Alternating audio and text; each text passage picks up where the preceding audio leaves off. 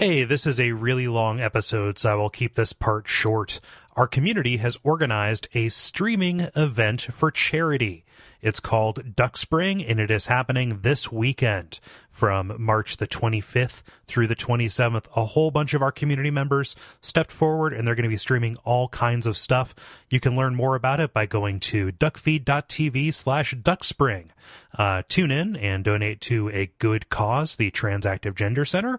And if you want to hear about more of this kind of stuff, go to duckfeed.tv/news for weekly updates for all kinds of stuff like this. All right, let's go. I can't wait to talk about this game. When you need a locksmith, you know who to call. We're your trusted Silent Hill locksmith for over 3 generations. When you need a hand, Osgood and Sons. Hi, I'm Hieronymus Osgood of Osgood and Sons Locksmiths. I gotta admit, business has been a little slow lately. That's why we're offering a 50% discount on all commercial lock repair. Please, give us a call.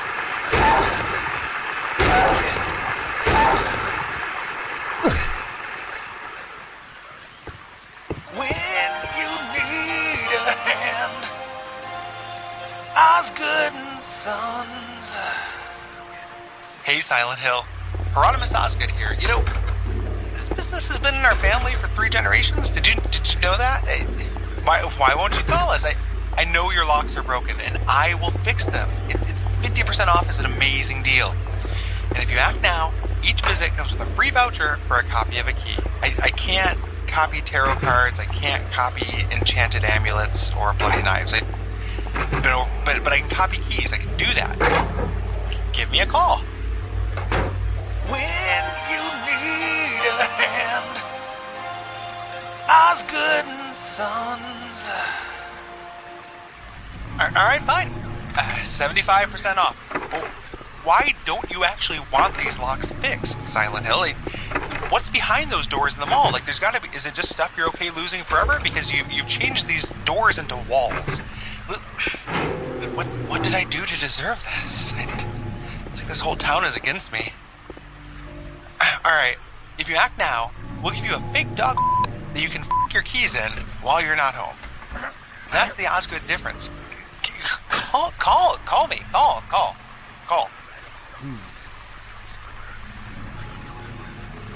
Osgood and Sons. This is ridiculous, guys. This is hard. Like, my daughter, she won't talk to me anymore. She just spends all day staring at this TV that's just static. And my wife, she left in this bloody cloud of rose petals. And there's this old man, and he's staring at me outside the window right now. And I'm losing my fucking mind. And I tried to leave, but the bridge won't end. And then I tried to apply for a business in Shady Acres across the lake, and the forums just keep going. What did I do wrong? What did I do? What did I do wrong? Well, I suppose I should stop listening to the radio and use it to see if there are any monsters that are sneaking up on me while I solve this puzzle. I need to get the false teeth out of this corpse of a long-forgotten old man. I imagine the lock to his rust-blood torture cage can be unlocked by using words from around the room. Let's see here. Silent Hill Nursing Home Registry, Oberlin, Ogsmith, Osgood?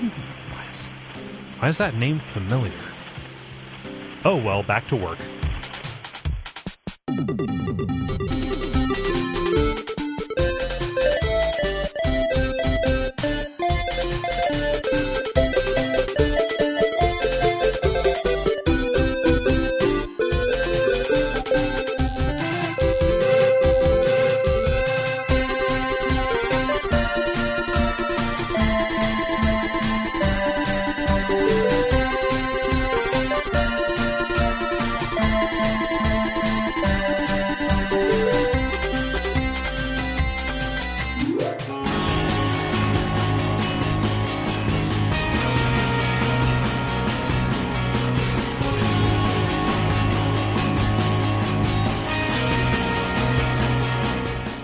My name is Gary Butterfield. And my name is Cole Ross.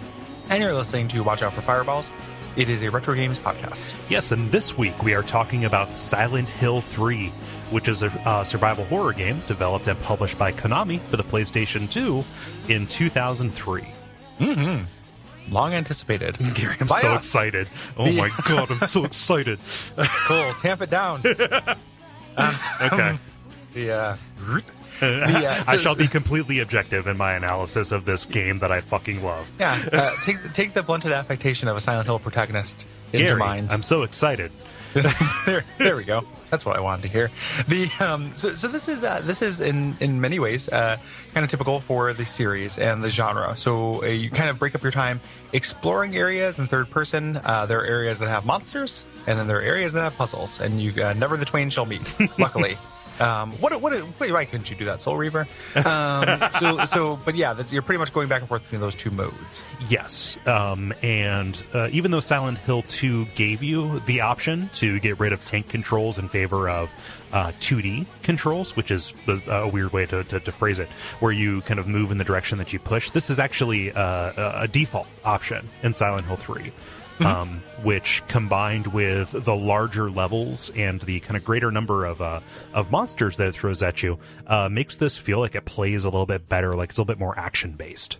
Yeah, it plays just fine. Yeah, like at no point was I like infuriated by the play, which is like kind of what you expect to happen sometimes it's what happened a little bit to me. Like I remember not liking fighting monsters in Silent Hill 2 that much, and then I replayed Silent Hill 1, or played it for the first time rather, to completion for this, and didn't like fighting monsters very much. Yeah. But here it's like it's not bad, right? Like I still don't think it's quite as like fun as it is in Resident Evil. But here it is, and possibly that's because you're like unnerved and tense. Yeah, because this is way scarier. Yeah, so there's still this kind of emphasis on evasion and resource management, even though you get a lot of tools that kind of help with this. So you get beef jerky, which you can use to lure enemies about, and a silencer for your gun, which won't draw them from quite as big an aggro range. Yeah. Also, the levels, as we mentioned, being pretty big, like you can run past a lot of shit. Yes, in this game. Yeah, and most of the enemies are specifically designed to block your progress. When they put them in kind of these narrower walkways, kind of along with those resource things, something that I only learned by going back and looking at some facts and stuff is that this did the Resident Evil 4 thing before Resident Evil 4 did. It looks at how much ammunition and kind of like health item resource or stock you have, and doles out extra ones according to that. So it is automatically balancing for you on the fly. Like the director in Left 4 Dead or something. Yeah, that's interesting. I never noticed, intense scarcity, which is probably resultant of that. I ended up like ammo was a little bit tight, but I ended up with a lot of health items. That's because I played on combat, not on hard combat mode. Yeah, which we'll talk about that in just a second. Yeah. Yeah, you spend almost no time running around the streets of Silent Hill in this game. This is kind of a departure for this series because Silent Hill 1, more so than Silent Hill 2, is about kind of walking around in these big, abnormally wide, foggy Those streets, which are like as long as football fields. Like as wide as football fields. Yeah, as wide as football fields. It's the world's wide, like Silent Hill, home of the world's widest streets. Like the world's first 16-lane highway. That'll through never the middle work. of downtown. We can't get on the map that way. Well, I'll think of another way to get us on the map. By taking it off of it. Yeah. But summon. But this game instead is structured kind of around like railroading you through these set pieces, which is just fine. Yeah, I was into that. I think that, like, when we'll talk about it, like, it's the two first dungeons are kind of aimless and annoying to me. Yeah. But it really picks up. And then the great thing is when you actually get to Silent Hill, it's awesome. As opposed to being kind of a pain in the dick, because they'd held it off from you, and like the visual effect looks a little bit better than the last game. Like the fog and everything. And like when I got there, it's just like, oh shit. Like it worked for me in a way that it didn't in the previous games, which is awesome. Yeah. We have a different protagonist now who is a lady. You play as the teenage girl, Heather Morris. Yes, that is the name that she has at the beginning. Yes. And also the name of the actress, to the point where in the credits she's just listed as Heather. She's kind of modeled after the voice actress. Yes, and when we say in the beginning, it's because, spoiler, she gets married, and this is actually a very sweet story about her taking her husband's name. Even though she doesn't really believe in the tradition, she thinks there's something powerful about that. And yeah. You know, they live happily ever after. It shows how two become one. It's very quaint and old fashioned. It does show how two become one. So this kind of switch informs the aesthetic of the game, kind of mostly because the imagery centers around things that would specifically be upsetting to young women, and doesn't feel cheap when it does that to me. And Heather really isn't a normal female horror protagonist either. Usually they're especially victimized, but she fights back and actually becomes the most assertive protagonist in the Silent Hill series. Yeah, she's pretty great. Yeah. Like she doesn't there's no damseling going on here.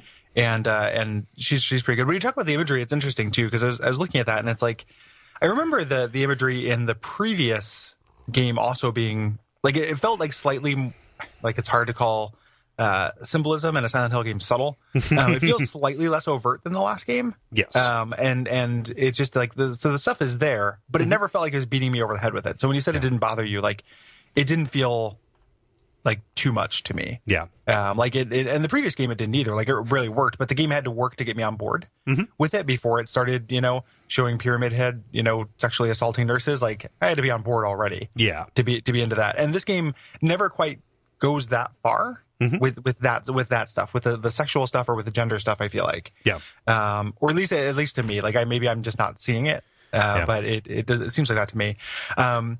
So her writing is very like she's got a little bit. We talk about the male disaffected protagonist. She's not quite there.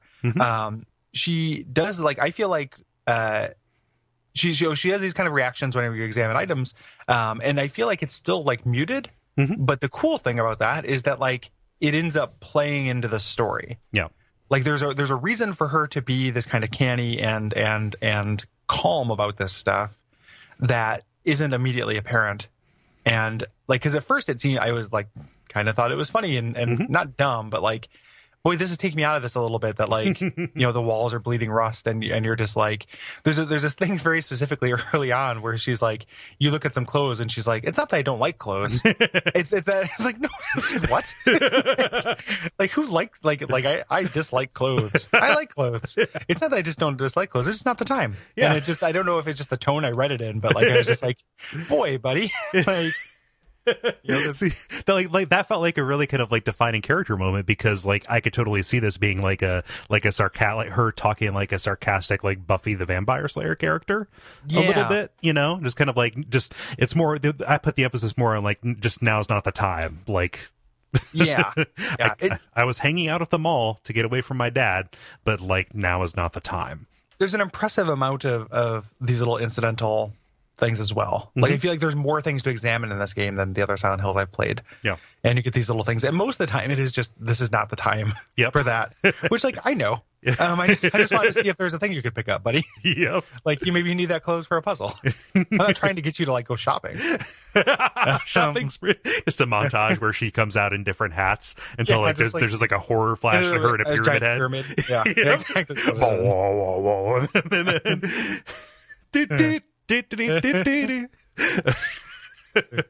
Yeah. And Jesus Christ, her character model, Gary, everybody's character model. It looks real good. I played this. I have the HD version, but I played it on emulator just because I was like, what if I need to save state? What if I get annoyed? Like I don't. I've learned my lesson, Soul Reaver. Like it's gonna take me a little while to trust video games again. And so I played it, and it still looks great. Yeah, like it just on the native PS2, like it looks amazing. I played it on the PS2 as well, because the HD remake, even though it looks good in stills, the frame rate is garbage. That's unfortunate. Yeah, because but it looks really good. Yeah. Everything looks really good. This is a great looking PS2 game. And even just her design. Sorry, I'm going to obsess about this for a second. Like you can see like the roots of her hair. In it, like she has freckles. Her complexion isn't the greatest. Like everything about her is just kind of so lovingly modeled. She's got a gigantic goiter on her neck. Yeah, and that extends to the other characters as well. This is some like sorcery, and like it's not even a late PS2 game either. Like this is mid-cycle, and it's stuff that like looks better and is better art directed than things that have even come out like 10 years hence. Well, the art direction part is so important, right? Because like it doesn't, something that we talk about a lot, or I talk about a lot on the show, is that it bothers me quite a bit is the things that like look good in stills, but there's no artfulness to it. Like bad art direction, but good graphics is a terrible combination and tends to piss me off. Where it's just like, oh, this is like meant to be like a tech demo, but there's no like soul behind what's actually being shown and the compositions and things like that. The actual choices that are being made. Like this is a well-rendered railing, but why are you showing me a railing? Yes, all of the soul has been reaved from it.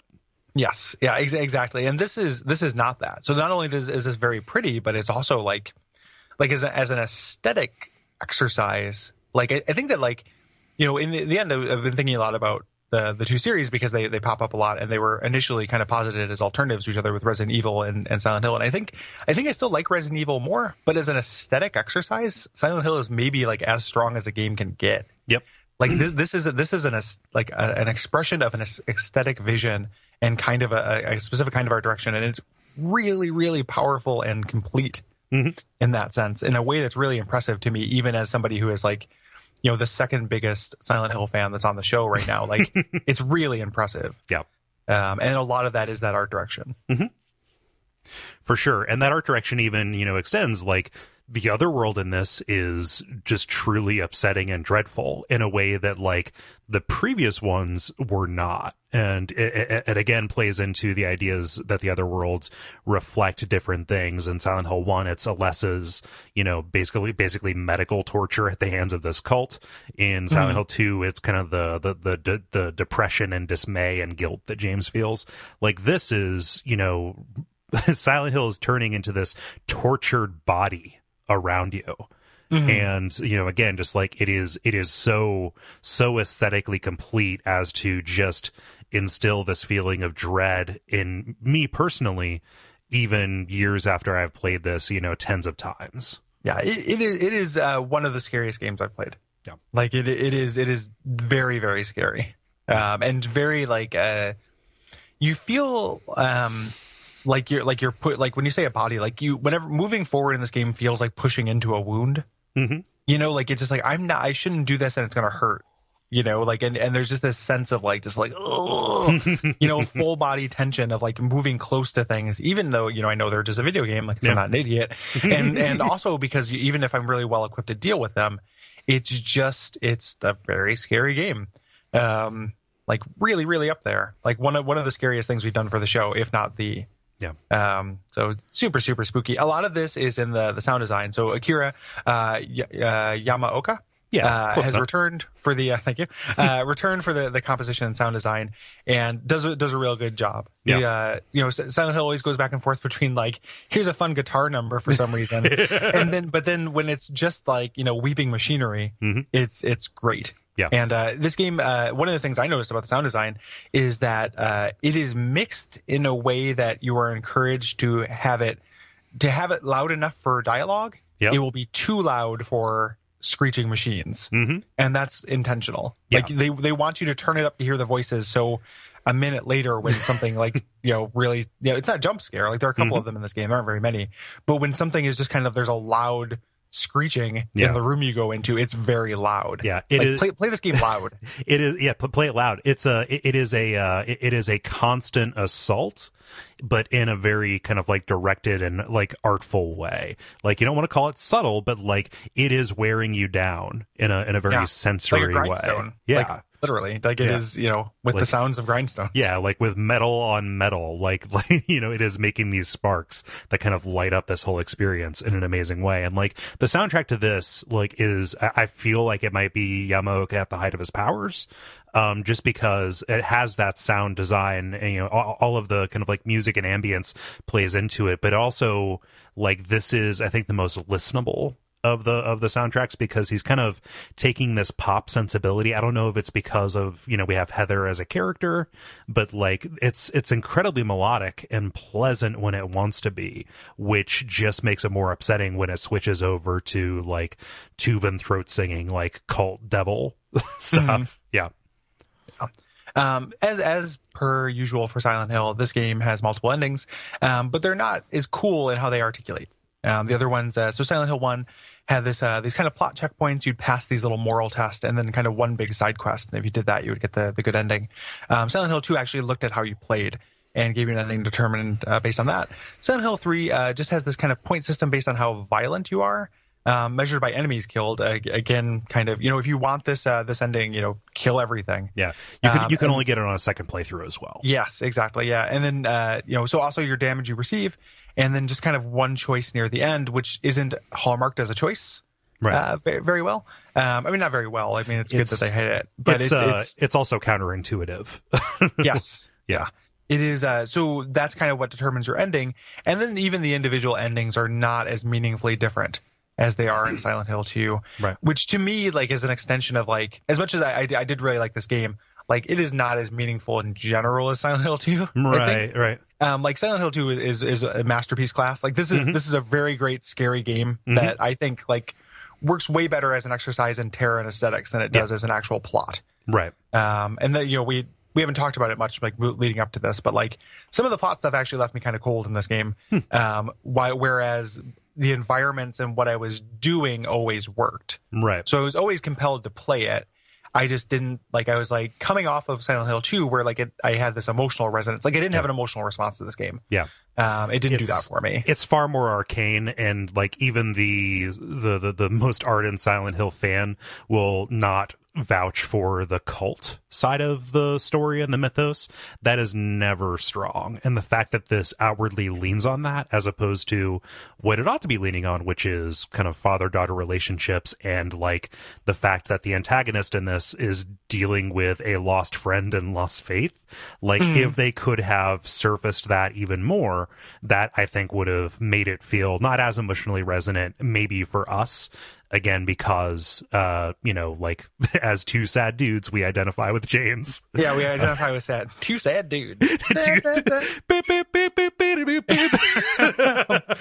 to the right and cry at stuff. Yeah. Are you a sad enough dude to not rescue the president? Are you a sad enough dude to stay inside today? Yeah. I'll do it, President Ronnie. But I think that's true. I think that, like, being the target audience is a big part of it. And, like, if you're gonna, not wrap up, but if you're going to articulate on the plot, the cult stuff, like, this is a fine execution of that. Right. Like, the cult is relatively, like, it's more interesting here than it was in Silent Hill 1. By miles. By quite a bit. And the stuff it kind of does is more interesting. I don't know if I wanted more time with it. Or more, like, kind of elaboration. Yeah, maybe that would have helped. But it was just this weird kind of the parts in between, like the scary level parts, didn't feel as much like I was exploring a character, right, as they do in 2. Right. Whereas, like, 2, it was just like, oh, like, this all makes sense for being a reflection of this guy. So everything I'm doing is adding to the story. Here, they're like, oh, there are, like, long hallways in the subway. This doesn't feel like much. Like, there was chronological real estate I was spent that wasn't developing that emotional impact, and, like, that's kind of maybe what I'm picking up on. Yeah. It's not as efficient and kind of, like, resourceful as a storytelling experience as Silent Hill 2 is, and just this is something that I have as a note here at the end of the generalities, and maybe we can hit in the final analysis. But, like, this is a huge deal in the Silent Hill community where, like, you can't follow Silent Hill 2 up to the point where that is a statistical anomaly in the series. And it actually, like, for a bugbear for me is whenever Silent Hill 2 is used as kind of a cudgel to slap down the cool stuff that happens in other games. You mean other Silent Hill games or other games in general? Other Silent Hill games. Yeah. Don't let the perfect be the enemy of the good. Right. Yeah. And so like, you can't follow something that good up. And so, like, there definitely is a notion of, like, leaving on a high note, but, like, there's cool stuff that happens in the series afterwards, and comparisons between 2 and 3, especially because they are so visually and, like, they're so similar visually and, by pacing, like, it's going to happen. It just, it bugs me when that, like, when they are held up against each other, because it can't be as good. Yeah. And I'm not saying that Silent Hill 3 is, like, not worth playing or not good. Yeah. Because it's not. It's just more like, it does a good job of kind of making me like Silent Hill 2 more, because I can appreciate what it did and how hard those things are to do. in seeing a game not do it. Yeah. But like, I enjoyed all my time with Silent Hill 3. Like, it's a really good game. It scared the shit. Like, I had a really intense, like, adrenaline response, which is still valuable. I like 100% like would be in the same situation you are, because that's a thing for games I like too. That ends up being like that ends up happening with, like, for example, like when people like slack on Deus Ex 2, which is not a great game and is way worse than the first one, but no one will admit it does anything neat, right? Just because it's not the first one, and it's like, no, it's not, but it does some neat things. Same with Dark Souls 2, man. Yeah, like what a even closer and more intense example where, like, no one will admit that game does anything neat because it's not the first one, right? And get out of here with that shit. Like, there's if you can't expect like somebody to just make A+ consistently. Like, it's very rare. Like, I don't know a lot of series that do that, right?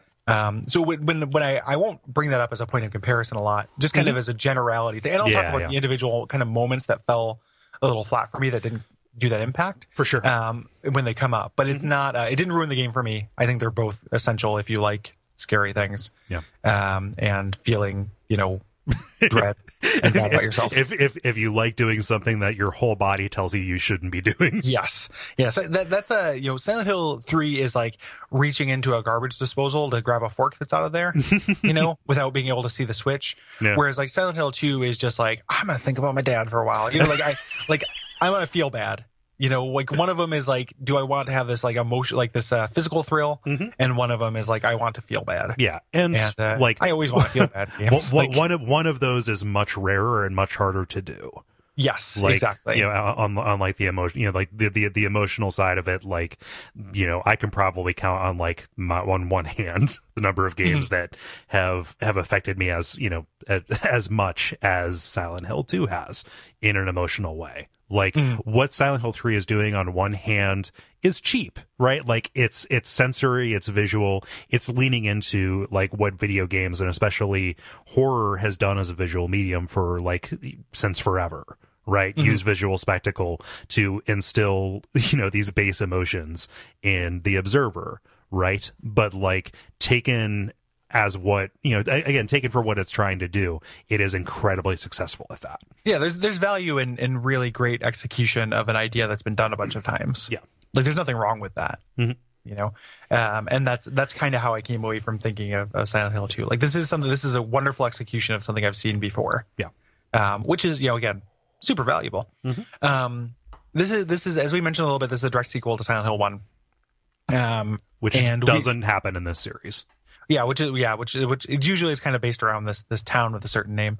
But this actually kind of wraps it up, and it's playing this and playing that first one. I'm glad I played the first one because it makes sense. Like, they couldn't allow the first one just to be an island in a post Silent Hill 2 world, right. Where it's just like, oh, that was that silly game we did where like there's lots of fog and you run around and there's some like vague notes, but so it's really good that they did this, and we'll kind of talk a little bit about Silent Hill 1 in the middle of this when it kind of becomes relevant. Yes, because the way that this game hands out that information is pretty cool.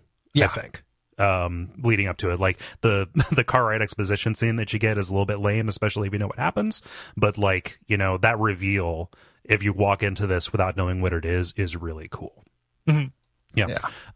So there's a movie adaptation of Silent Hill 3, which I had the displeasure of watching. I didn't see it when it was in theaters just because I thought it was not going to look very good. But I wanted to watch it. Silent Hill Revelation 3D. Rented it on the old Apple TV, and boy, oh boy, is it really bad. And I say this as somebody who liked the first Silent Hill movie. I watched some clips of it online. It's pretty rough. Yep. Yeah. So whoopsie. But yeah, it adopts it adopts the story generally, but takes away everything that is interesting about it. Yeah. Adaptations are hard. Yep. I'm not sure that made it sound like I was just like, leave them alone. They're nice people. No, it's just like, even like they're terrible people, and they're probably not. But it is hard to do. So it's like, usually when I go into one of these things, same thing again. Just like I haven't seen the first Silent Hill movie, but like all the Resident Evil movies are pretty bad. When you try to adapt these kind of things. Yeah, it doesn't work. Stop doing it. So this was actually concurrently designed with the game that would become Silent Hill 4: The Room, which is the Silent Hill game that I think has the most interesting premise that everyone tells me it eventually just gives up on, which is a bummer. I don't think it does. I don't know that it gets rid of the premise. It just gets more intense and about a different thing partway through. It adds another thing that overpowers it, but it's still there. Yeah, I just really like the idea of being trapped in an apartment. Yeah. Or trapped in a room. And like, I know that you end up leaving, through little portal-y things and stuff. Spoiler for Silent Hill 4, I guess. But people who I've talked to who have played it end up saying like it loses focus on that. That may, I haven't actually played it though. Yeah, I'm going to be streaming that one sooner rather than later, actually. Oh, okay. So if you do not want to spend 10 hours on a game where the back half is a very long escort mission, I would recommend keeping an eye for that. No, don't I? That's the other thing too, is I was hoping to find a non-screaming idiot version of a stream. So maybe I'll check that out if you end up throwing that on YouTube. Because I would like to experience it. Because it is, that's the last game made by the same team, right? That's the last Team Silent game. Yes, even though it was made by a smaller core and more newcomers. Yes, yeah.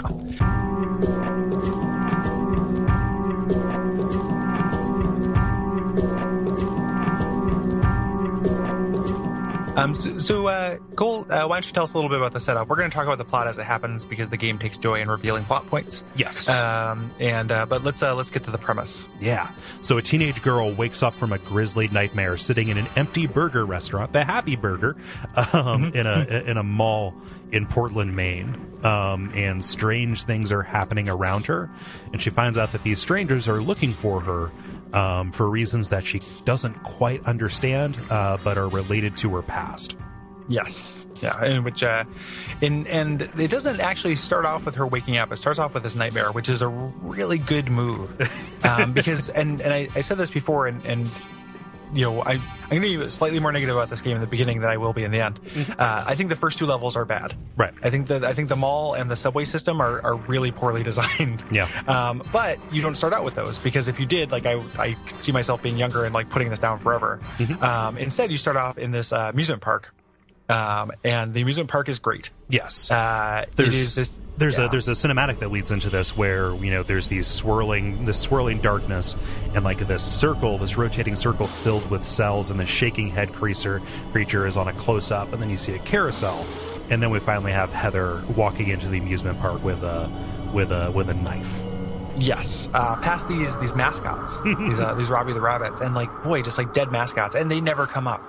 There's never like a live one that you fight, and I'm so happy about that. I was like, because they're just everywhere. It's just somebody's just killed all of these mascots. Yeah, and Heather's not sure if there are bodies inside of them. Yeah, I love there's a weird smell coming from this, but it doesn't quite smell like a body. Just oh, that's good. And then there are these kind of like vaguely human looking shapes that are in these rust blood cages there as well, and you kind of check those out on your way. Eventually, till you get to the first kind of round area where there's fighting.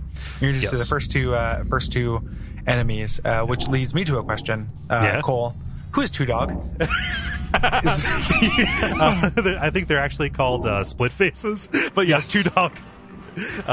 Two Dog is actually the representation of the duality of one of the characters in the game, and their fear of dogs. Yeah, and the fact they died in a fire. Yeah, I've read the wikis. And also something about circumcision. Yes, and I have not read that. And then these gigantic guys with uncircumcised dick arms and big prolapsed faces. Yeah, big rotating, like the they have these prolapsed faces with like vaguely slit looking kind of mouth aperture kind of things that rotate and spin in a jerky high frame rate motion in relation to what these are actually enemies from Silent Hill 2. They're called closers. Or closers rather, and in 2 they were the things that clung to the metal grating that you had to walk over and would come up and like hit you. But they hung down. Whereas here, they are kind of meant to represent this exaggerated female form. Yes. Yeah. So these things are walking around. These things are pretty easy to avoid. The dogs are less so. Yep. It took me a long time to get get the melee timing to fight dogs with a melee weapon Yeah. in this game. Eventually you get it, and it's good that they give you this kind of like area where you can practice it. Yeah. So like once you get it, you're good. But it takes a while. So just even with the enhanced control scheme and kind of empowered player, like it's still getting used to a wind up. Yep. With the melee weapons takes a while. And the knife is bad. Yeah, the knife, fortunately, you get an alternative pretty quick. Yes. Two things here. If you die at any point, Heather wakes up. Like, it is not a game over. You don't have to get to the very end to make that happen. Also, I encouraged you, Gary, to play on easy action mode. That is a thing that I forgot to put into the generalities. There are different difficulty sliders for action. And for puzzles. Riddles. Yes, or for riddles. Yeah, I think it says riddles, which is very funny. Answer me. Yeah. If we can guess this game's true name, if we can say it's goblin name backwards, then we gain all of its gold. Yeah. But no, if you're not on easy, then there are just holes in the grates that you can fall through if you're running. Which sucks. It is a bad design decision that I don't get behind. So I was like, Gary, you're gonna get upset about this if it happens. So I would have been mad falling into things, even though I did have save states and stuff, so I probably could have got around it. I ended up doing easy combat difficulty because that's not what I'm interested in playing the game for. Right. Like even the fights that we had in this, like the boss fights and the like, none of which I think are particularly like great fights. Right. They're just fine. Like it's like the combat is fine. It doesn't get in the way, as I mentioned before. So I at no point was I like, I want this to be harder. Right. Like I could see the resource scarcity being upped a little bit and that being helpful, and having a good effect. But I didn't want to fall in pits. I didn't really want to have to fight a lot of things. So I don't know exactly what the combat difficulty adjusts, if it just makes enemies have fewer hit points and do less damage, which is my guess. Yeah. But I also ran past a lot of monsters, which quite honestly the game wants you to do anyway. Yes, unless you are pursuing that bad ending. Genocide ending. Yeah. The other thing you're introduced to as you kind of go up this, so if you don't die, if you head up this roller coaster, you can hear, or this is where they introduce, what are those monsters called? The spinning screech monsters. The pendulums. Yeah. Pendulums. Those things, which are really interesting and make the worst noise that a video game monster has ever made. Just whenever there's one in the room. Yeah, anytime there's one in the room, they just make this really high-pitched screeching noise. Which you're hearing right now. Really intense. Turn it off, Cole. So one of those things, and it's not quite, I think that this first time when you're in this area, it's not where you can reach it. It's just kind of there. Yeah. And that's really cool. Like just seeing this thing spin in the background, trying to figure out what it was, with this kind of darkness and PS2, like excellent graphics, but still PS2 level graphic fidelity, was really fun. Yeah. And those things are great. They're conjoined torsos that are kind of like joined at the waist, but they're very small. They're mostly blade, and they hover by spinning these like rusty blade apertures from their arms and stuff. Yeah, Rusty Blade is pretty much the my porn name. Damn it! No, if you didn't say that, I was going to take it. Yeah, I was going for just being the primary aesthetic of Silent Hill. Yep. Is Rusty Blade, but the is Rusty Blade in Scorch's entourage? Like I don't know if we want to give Scorch an entourage. I don't know if one managed to have that much power. Maybe they're sometimes rivals. Yeah, there we go. Yeah, Rusty Blade could be his mentor. Rusty Blade secrets. Is the guy who taught him motorcycle repair. It taught him how to roll a cigarette pack up in your sleeve. Yeah, and to turn one of the cigarettes around every time. It's your lucky zig.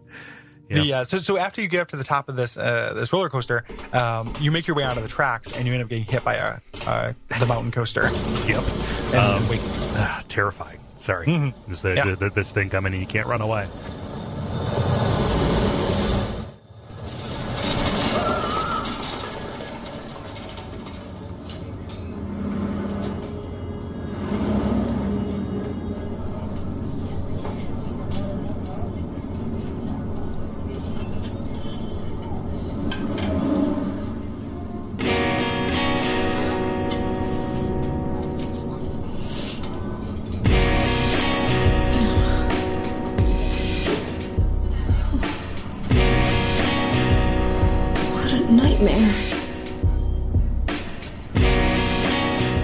you wake up in the mall, and this is where New Game Plus kind of starts up, and it's this beautiful kind of like sunset kind of appearance as she kind of sleepily wakes up with this locket kind of very prominently displayed in all of the shots here. And I love the music that picks up as she steps out and calls her dad, this kind of like lazy afternoon guitar that pops up. But yeah, she calls her dad and says like, "Yeah, I'm gonna be coming home," as our goofy friend Douglas Cartland approaches. Douglas Cartland's real weird. The other thing that's weird here is that she slept like while the mall closed. Yep. Which like that's kind of a nightmare in and of itself. Like, what do I do? I think I told this story before, and it's really brief. But I walked into there's a grocery store. I didn't know it was closed, but they left their door unlocked. Oh. And I walked in once. They had the night crew there restocking, so all the lights were on. And I was just walking in there thinking it was a normal grocery store, and a grocery store clerk tears around a corner at the end of an aisle, running towards me going, "Colorado!" which I think was like some kind of code word for if somebody breaks into the grocery store. And it was one of the weirdest things that's ever happened to me. And I was just like, "Oh, excuse me?" Like, what? And then they were like, and I was like, "Yeah." And he's like, "Oh, we're not open." And I was like, "Oh, your door was unlocked." And he was like, "Oh, okay." And then I just left. But it was like he just out of nowhere, just peeling out. Colorado. Yeah. So being in places after they close, that's got its. But this guy, so Douglas Cartland, his voice, he sounds like a narrator from a 70s Disney movie or something. Heather. Yeah, just like Heather, I need to speak with you. My name is Douglas Cartland. I'm a detective. Like a little, or like a Bastion Transistor Supergiant kind of like voice, almost a little bit. Like if he was saying things with a little bit more gravitas to them. But he approaches and says like, "Hey, somebody wants to meet you. It's about your birth." And Heather rightfully reacts, saying like, "You know what? I'm going to scream," and then goes into the bathroom to escape him. Yeah, because it's a strange man approaching you. Yeah. And she has reason to be suspicious of people approaching her, related to her family and her past. Yes. Yeah. Yep. Inside the bathroom, we're introduced to this first kind of your save points in this game, which are these sigils. There's this circular red mark called the Halo of the Sun. When she keeps seeing it here, and one of the things I like is it doesn't just you just walk up to it and it just goes into save. Like she always comments on it. Yeah. And I really like that because it exists in the world. It's not like a little bit of video game magic floating in nothing. Yeah, and I love the description that she gives about it. Like it gives her a headache to look at it, and she can't figure out where she remembers it from. And I think this is also a line used in Silent Hill 2, but mentions like it feels like somebody is like reaching in through my eyes and rooting around in my brain when I look at this. So there's somebody in the stall. She can't get in the stall to hide, and she can't go out the way she came because old detective sleepy voice is out there. So she decides to go out through the window, and you end up through these kind of back hallways, and you end up in a section of the mall that is really dilapidated. And boy, oh boy, this game actually very accurately models what the back of a mall looks like. Yeah, I used to work in a mall, and it was very fun to walk around in essentially the steam tunnels, carrying the garbage out and what have you. Probably too accurately because this level is mostly empty space. It is. There's so little. Because it's a when you're making that decision, when you're making a game between having like a place that makes sense. Right, like that's important. Like this actually feels like a mall. That's important. That's good. But you're buying something with that, and what you're buying is like lack of interest because like there's so little to.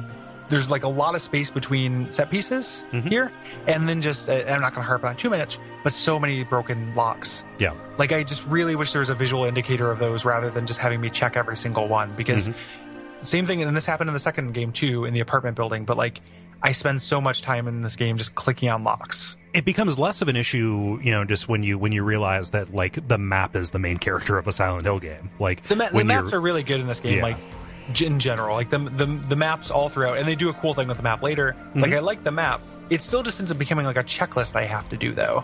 So like having the checklist is handy, but I'm still filling out a checklist. It changes it from like I mean, I don't even know what it would be like without that map. Like, then it would be egregious. Like, it would be like, oh boy, this is maybe not such a great game. Right. Like, that would destroy it, because you would have no idea knowing where you were, and you would just spend forever. Like, and I think that, like, it's kind of, you know, it does this again with the subway section to a lesser extent. And I think what it's trying to do is emulate that, like, endless hallway nightmare feeling. Yeah. But it just does it for a lot of the game. And I'm just like, you gotta deploy that stuff tactically. Right. You know, not the entirety of Bloodborne could not have been the Miko Lash fight. Right. You know, just use that tactically, and it doesn't quite do that. So No. this was a bummer for me a little bit. The other problem with having an environment that is, you know, that has this much verisimilitude is the fact that the way forward, like the actual doors that you're supposed to pay attention to, there's not enough visual interest placed on them. Like, Yeah. there's very little difference between a store you can walk in and a store that is, you know, just kind of meant to be set dressing. And that becomes like a real problem, especially when you're walking around in the hallways of this, you know, up on the balconies and such, trying to find just tell me which store I need to go into, you know, when the camera just doesn't like point out like, oh, the light is on inside this store where the shutter is halfway down. Yeah, the light would have been a big difference. Like they could have done. There's a lot of little tiny visual cues that seem obvious to me, which make me think that like it was an intentional thing to make you feel more lost. But that's just it's kind of like a bold and maybe misguided step for your first level of your game to like make me like, because and heaven help you if you miss something. You know, like I was checking the map, but like just digging through, you know, the load times are relatively quick, but switching to the map between like every like fifth or sixth door to see where I need to go gets tedious, you know. So I ended up missing a door on the first floor and having to do some backtracking, which is just, you know, kind of a pain. It's not a huge deal, but it was still a little bit of a pain, and added some friction to an otherwise frictionless kind of experience. Yeah, our buddy Dr. Static in the Slack, he was talking about how he was playing it and he didn't pick up the map. Oh wow! And yeah. he got to the other world without it, and like That's that map the is worst. gone, and like that, man, oh man, that is a terrible way to be introduced to this game. The signaling for doors, they don't do a really good job with it for maps either. Like sometimes the map is very obvious and it's in an area, you know, right in the beginning of the area, which is where it should be. Getting the map in the subway section is, you know, you can go a long way into the subway section without going to where the map is. Right. No problem, you know. So just having the map be like the first thing as soon as you get there, I don't think would have hurt anything. Again, you're making that trade for like verisimilitude versus gaminess. But just having the map on the ground, like a folded up map on a display on the wall with like a light above it, would have been fine. Yeah. You know, like you would have cut out a lot of friction, I think, because navigating these areas without a map sounds like a special hell. Yeah, but this mall is incredibly dilapidated, and there's really only one store that you can go into, which is a clothing store where we get the, oh my god, it's a monster. Yes. Kind of thing. Like, this does not belong in the real world. You know, she just woke up, she just saw these things in her nightmare, but now it is bearing down on her. Yes, and this is another one of those closers. Yeah, so she's I believe it's closer in this first one, and then we're introduced to the little guys. Yep. Little guys. The little guys that progressively get bigger. Yes. Yeah. So you found a gun in here too, and she can use it. I love these little hints that like Heather has kind of like a badass like bad girl past too. Like, yeah, there's a place where she like refuses to pick up cigarettes. She's like, yeah, quit. Nope. Like she's a lady scorch. Yeah. Lady Scorch. No, she says, I quit for good this time. Yeah. Yeah. You're 17, Doc. Like, Yeah, yeah. How many times have you quit? Yeah, she's a bad girl. yeah. I think there's also an allusion to her like past with shoplifting too. Oh yeah. Yeah. Yeah, because she was not taking stuff out of this store. Yeah, so she kills this monster. She empties a clip into it, and then now the hallways are filled with monsters because they've introduced the one Resident Evil zombie chowing down on Vickers or whatever. So it's not Vickers, I know. Chowing down on one of your STARS members. So now there can be monsters everywhere, Yes. and these little guys, which are little two-legged, boy. I mean, you have them here as sperm dinosaurs, which I don't know if I quite saw sperm dinosaur.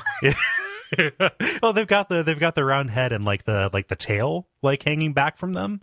They're called numb bodies, and if you look on the Silent Hill wiki, which is the single wiki that is most comfortable having speculation. And it's funny when they say, now this is just some fan speculation. Like it's fine. It's all speculation. You're cool unless there's developer commentary saying what it is. But the official line, and the one that I see the most, is that these are supposed to represent fetuses. Yes, and specifically fear of stillbirth. Yes. Which is like, hey, okay. Like I'm not going to take that away from anybody. I didn't really see it from them, but like I can see it. So you fight these things or not, as the case may be, which I would recommend not fighting them because they're not too bad. Yeah. There are also, I think, dogs appear here as well. Yeah, there's some of them in the main hallways, and specifically there's a room where you can find your decoy item, this beef jerky. Yes, I didn't use beef jerky once. Huh. How effective is it? Tell me how to use beef jerky. What beef jerky? No, you just like if you're in a big area with a bunch of enemies like really bugging you, you can drop beef jerky and it draws the whatever enemy is nearby toward it. Is it persistent? Like if you leave the room and come back, or does the beef jerky get eaten and go to beef jerky heaven? I believe it goes to beef jerky heaven, which is to become poop. Okay, because that was the reason I was just like, I'm going to end up backtracking through here. I don't want to use a consumable in order to because I'm sure I'll end up heading back this way. Yeah. Even though I ended the game with 6 beef jerkies. Yeah. So I definitely could have used some of them, but I just never ended up doing it. Yeah. And that's probably because of, in full disclosure, like playing on that easy combat difficulty, like maybe that's a really necessary tactic on hard combat difficulty. I played on normal, like action difficulty, and I never used them in this playthrough. Okay. Like it was just like a novelty that I did not feel like going into a menu for. Yeah. My point just being that dogs you should kill. Like you can leave the sperm dinosaurs alone, but dogs will kind of harry you. Yes. And are a pain. You end up in another storeroom where there's a save point, and there's this key under a pallet.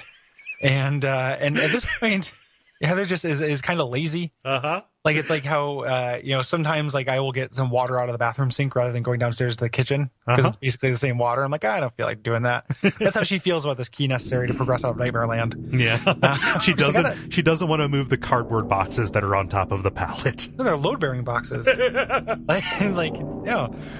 you have to go to the bakery and get some tongs because again they have to have puzzles in here and they have to be diegetic. They have to have this sense of realism to them. So you're getting things like tongs. And if you look at a loaf of bread, she says it's bread. Yeah. Okay, Heather. Yeah. But this key is for the bookstore, where you get to kind of one of the first, not like real puzzles in the game, but like, hey, this is like a close-up puzzle from Sanitarium. Yes. Where the door to the back, which will get you to another kind of like back hallway, has a note next to it that kind of it says "Fair is foul and foul is fair. Put these books out of order." Which just means there's a section of shelving where books have fallen off of it. They're like the complete works of Shakespeare, volume 1 to 5. And you just have to put them back in, not in 1 to 5 order, but in a way that reveals the number, like the key card combination. Yeah, there's numbers written on the spine. Yes. In addition, like just kind of in lipstick or something, and they have to be put in order for that. Yeah, to assemble it.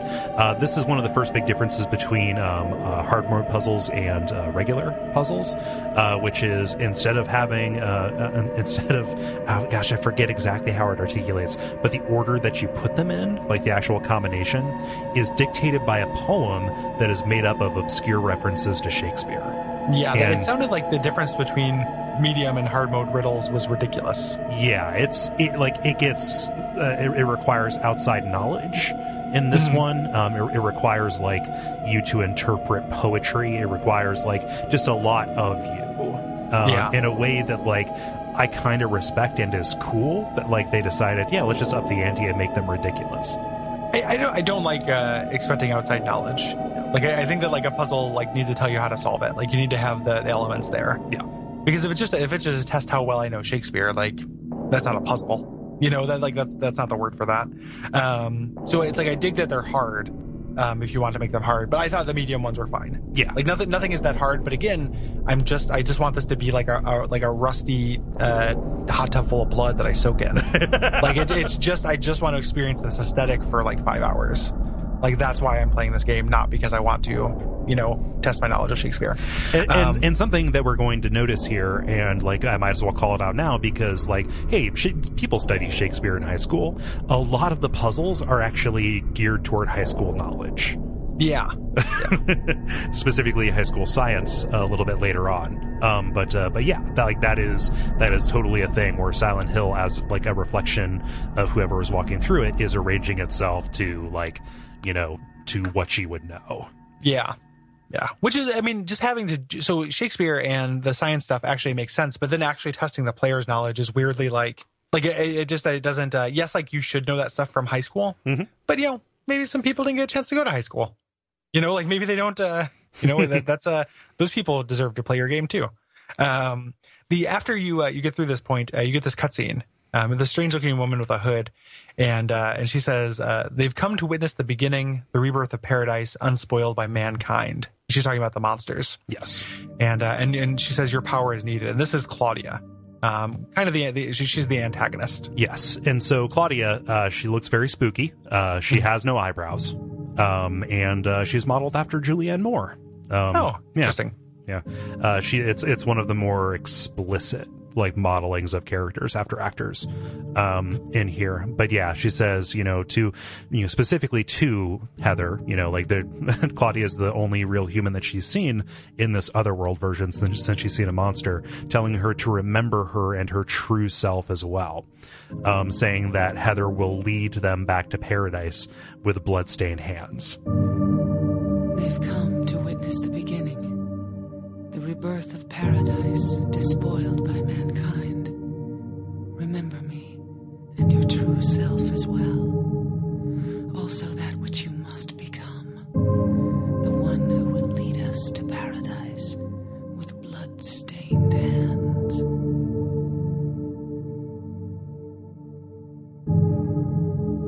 And this unlocks, Heather has kind of a psychic breakdown at this point because these words mean something, and Claudia leaves. Yeah, and she's also like kind of grasping at her midsection. She's doubling over. Yes, yeah, she's having birth pangs. Spoiler. So you head into this elevator.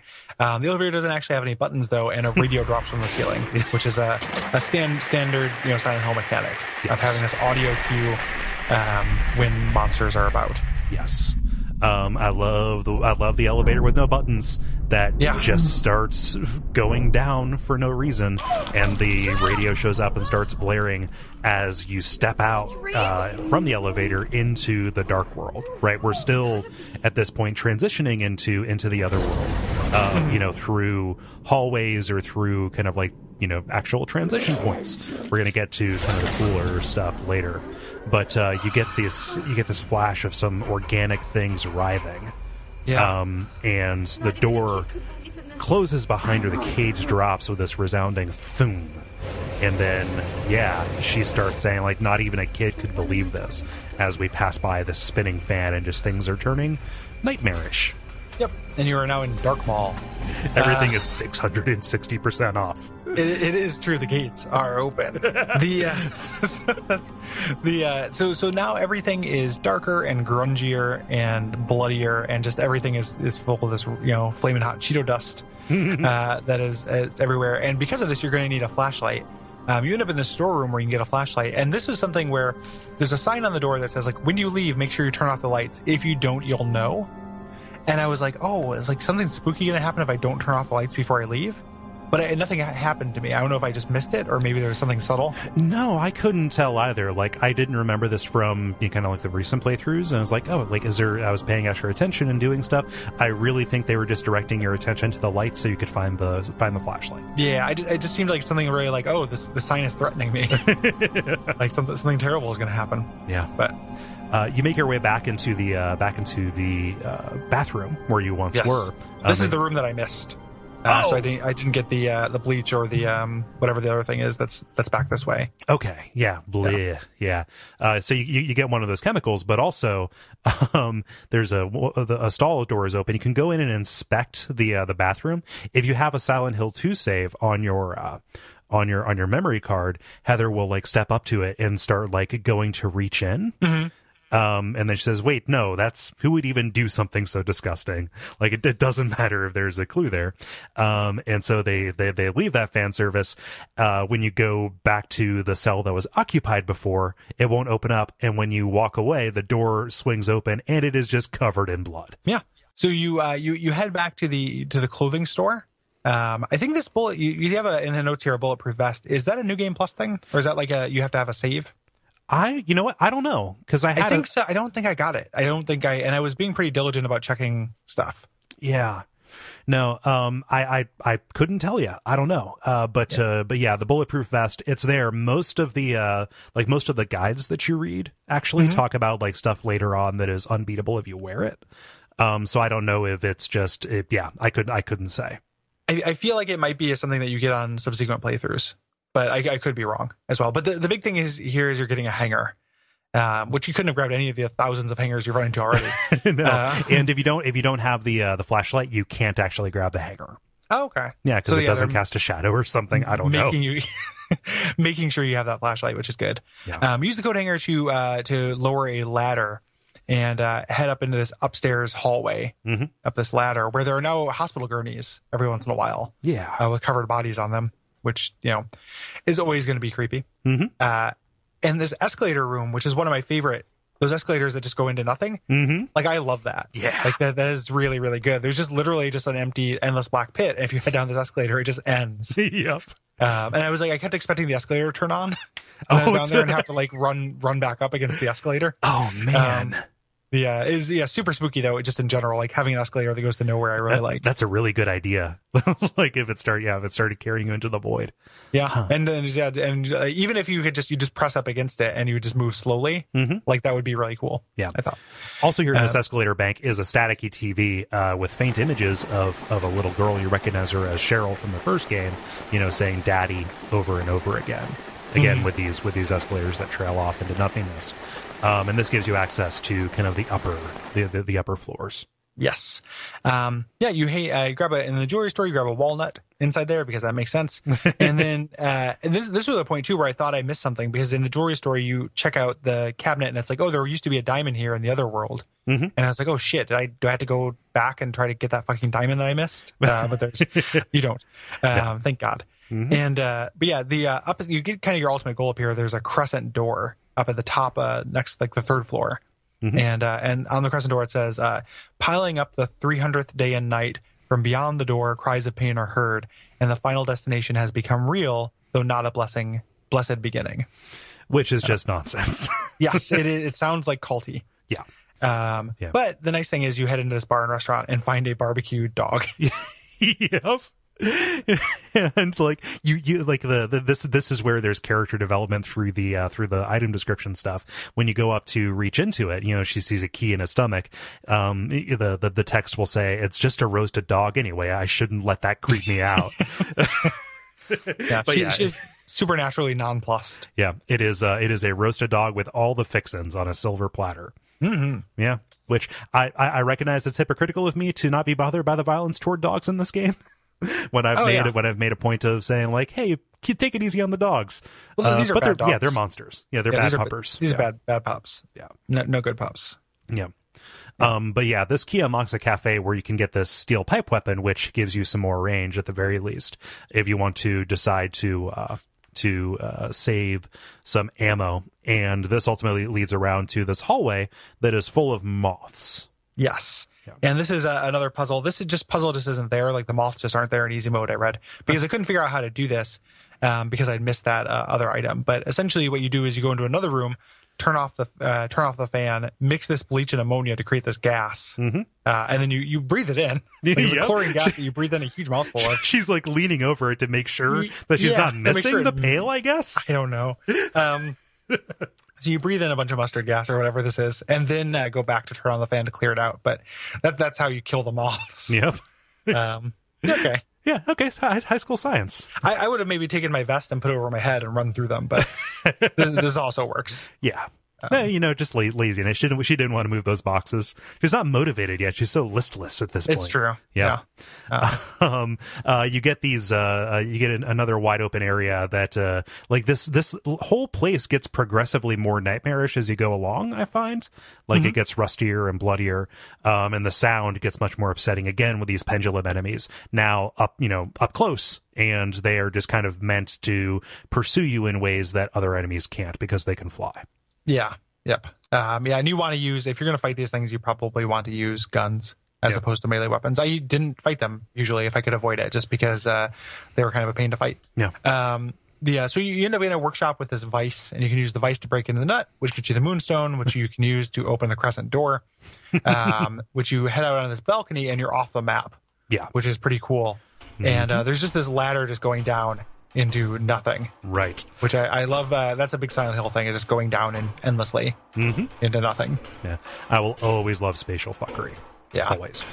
But you climb down this ladder that is way too big. When you get to the bottom, the base falls off, and we get our first fight with this gigantic penis with labia on the front of it, boring in and out of holes.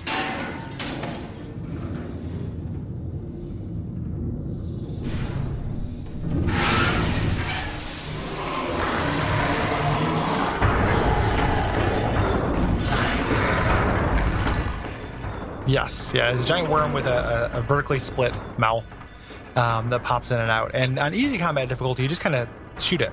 Like, it's not too bad. There wasn't very much I had to do. Yeah. Is there more to this fight in normal? No, you just have to shoot it. I think on normal it gets more aggressive about changing which hole it goes in and out of, like which storefront. Okay. And so it will retreat and then pop back out. And when it pops out, it does damage to you if you're standing in front of it. So you have to like run around. Reverse whack-a-mole. Exactly. Yeah. Yeah. It's whack-a-dick. It's just out. Yeah, whack. Yeah. Also, you have to shoot it when the labia majora are open. Okay. If it is not exposing its weak point, then it will. You waste your bullets. Yeah, exactly. It's no longer the seat of a woman's sexual power. Jeez. Yeah. So after you kill it, you wake up, which is a Silent Hill thing. After you kill a boss.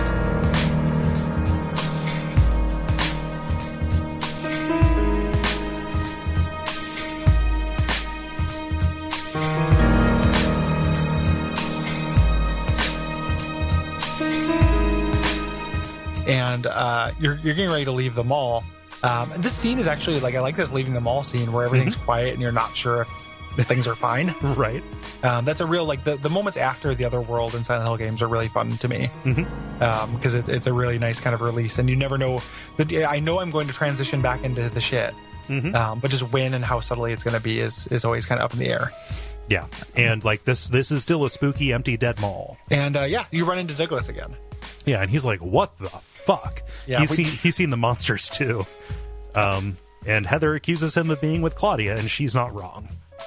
Yes, even though he should just talk. Like, this is one of those things where, like, communication would solve all of this. But she runs away. She's going to take the subway home, Right. which moves on to the subway, which is my least favorite level in the game.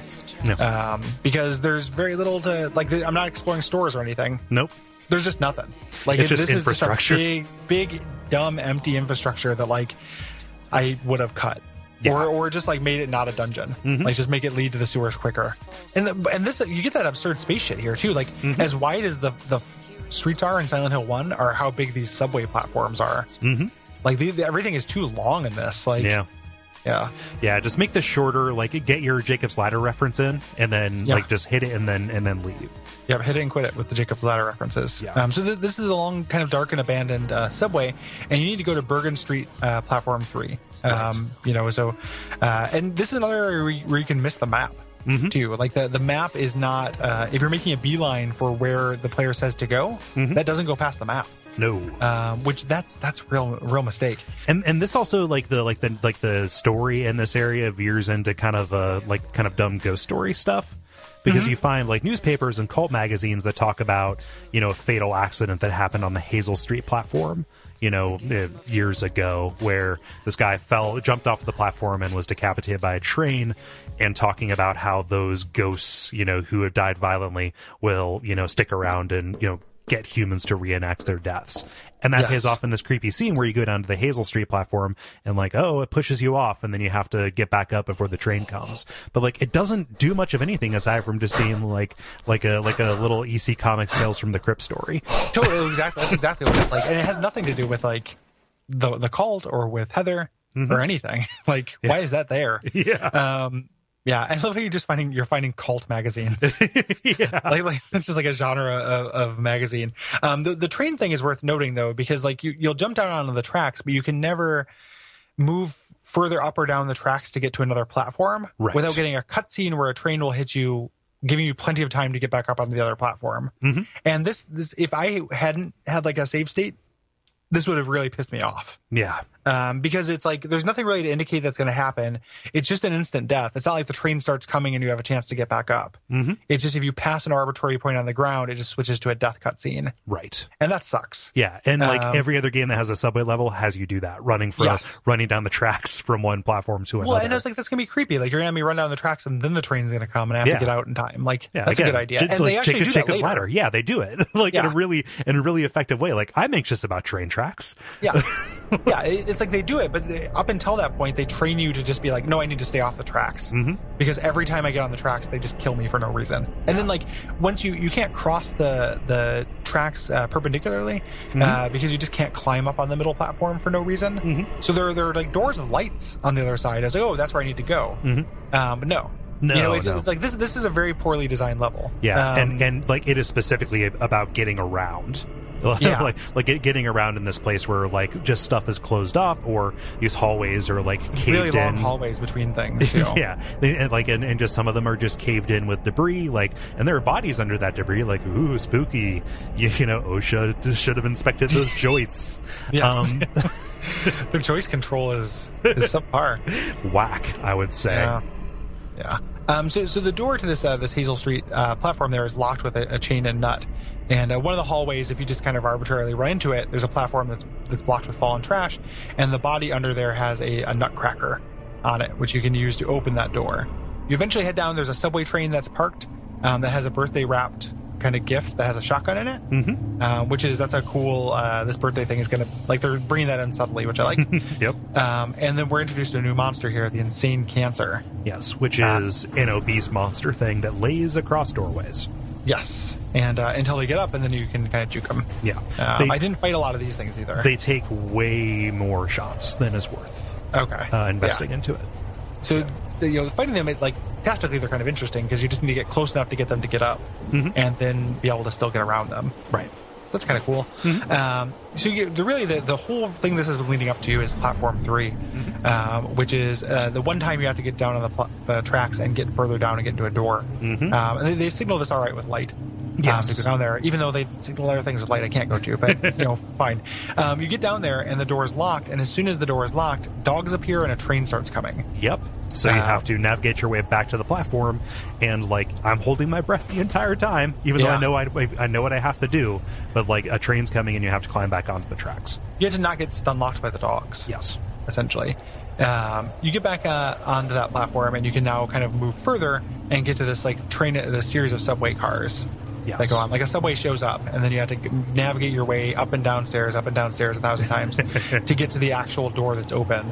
To go down this chain of subway cars, culminating with another fight with an Insane Cancer. Yes. At the end, it's kind of like not a midway fight, but he's really hard to avoid in this one because he's in a subway car, and it ends at an unknown station, which you have to get out. And when you go out, you go down, you don't go up, because the station leads into the sewer. Yeah.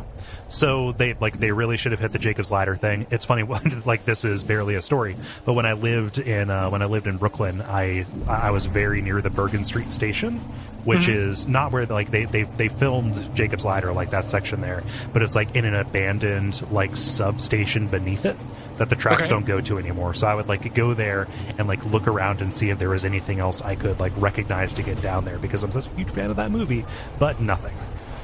You know about ghost stations, right? Yeah. Yeah. Just the stations that trains no longer go to. Yeah, I love those. And then we continue into another mostly unremarkable infrastructure kind of place with the sewer level. Yeah. Yeah, I like both these levels could have been cut, I think. The sewers I don't think is as bad. Yeah. As the subway. The subway seems really egregious. Sewer's not great, but it's fine. Yeah. So you end up kind of your first thing you're going here is this equipment room where you get a maul, like a gigantic. It is a mace. Yeah. It's a big spiked ball, and she doesn't care. Like it's just like, all right, I'll just carry this around with me in my padded vest. Yes. Yeah. And it's kind of a shitty weapon. Yeah. It's kind of a trap because it's way too slow. It's this game's version of picking up Pyramid Head's great knife. Yeah. It's a very similar thing. When you equip it, she drags it behind her as she goes along, and the wind-up is just way too long. Like, there are some strategies that tell you to knock an enemy down and then equip this and then use it to kill it while they're down, specifically Insane Cancers. But nope. Yeah, it's just more fussiness than I want. Yeah. This is also where you get the map, though. Yes. After you grab the map, you're going to be looking for this tunnel. At the end, there are bodies that are collapsed in it as well. And there's a handsome wine rack with one empty bottle that you will grab. Yeah. She doesn't grab any of the others and then drink to cope with what's around her. Which is what I would do. I've quit like for wine. good. Yeah, exactly. I used to be an alcoholic. Lady Scorch don't do that anymore. Wait a minute, is Lady Scorch Drew Barrymore? Yeah. But yeah, you take this and kind of the centerpiece puzzle before you get to the kind of spooky one later is to get some kerosene out of a heater and then use that to power this winch lift to drain this room full of shitty water beneath you. Yes, and continue to go down.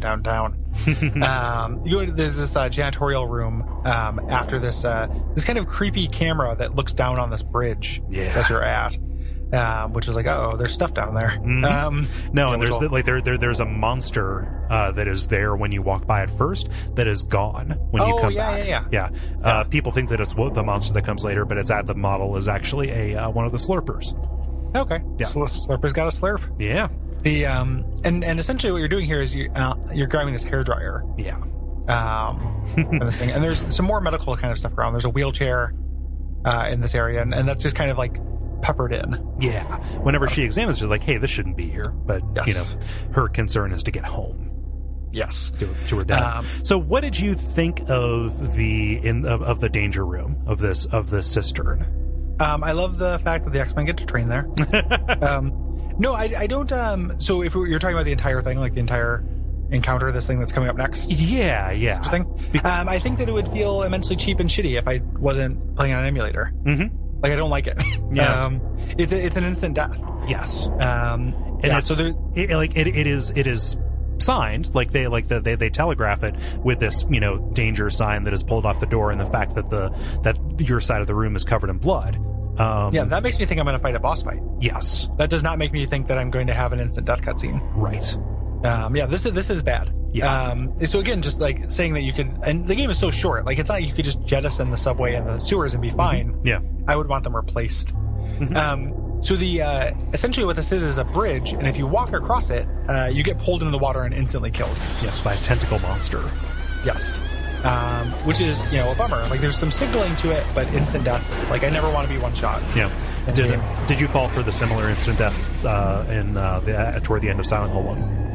I'm trying to remember. The fridge that you have to seal with the ring so you can take the dagger? Yes, I did. Okay. I did. It's the exact same thing. Yeah, that's a very similar kind of puzzle. Mm-hmm. Puzzle's not even the right word for it. And the way you kill this thing is ridiculous. Yeah. Like the way you kill it is the way that ladies in the 80s accidentally kill themselves, right. Which is by plugging in a hairdryer and tossing into the water. Like, I don't think that would even. I've never done that. Mm-hmm. Surprise, but I wonder if that would actually do it with this big of a body of water. Well, that's I don't know if that big of a body of water, but that's the reason why any outlet that is near a source of water has a ground fault interrupt. Yeah. Like the second that the circuit is closed or is about to be overloaded, the actual outlet turns off, and that's even true in industrial settings. So like that outlet would have just turned off.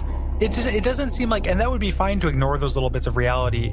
Again, if it's in service of like something that's resonant to the character, like maybe like she had somebody who died this way. Like maybe this was a way that like she I don't know, like she had a death scare about a hairdryer falling in a bathtub. It just feels random and shitty in the way these two levels kind of do, where it's like this is a little bit aggressive to the player, and then also isn't adding to that resonance. Like, and this is, we move through these two areas pretty quick. You spend a lot of time here. Yes. We're glossing over it because it's not very good. But when I talk about how the set pieces and design stuff doesn't add to character, I'm talking about the subway and the sewer, where like there are just these little set pieces that are kind of okay on their own, but feel like they're from a different game. Yeah.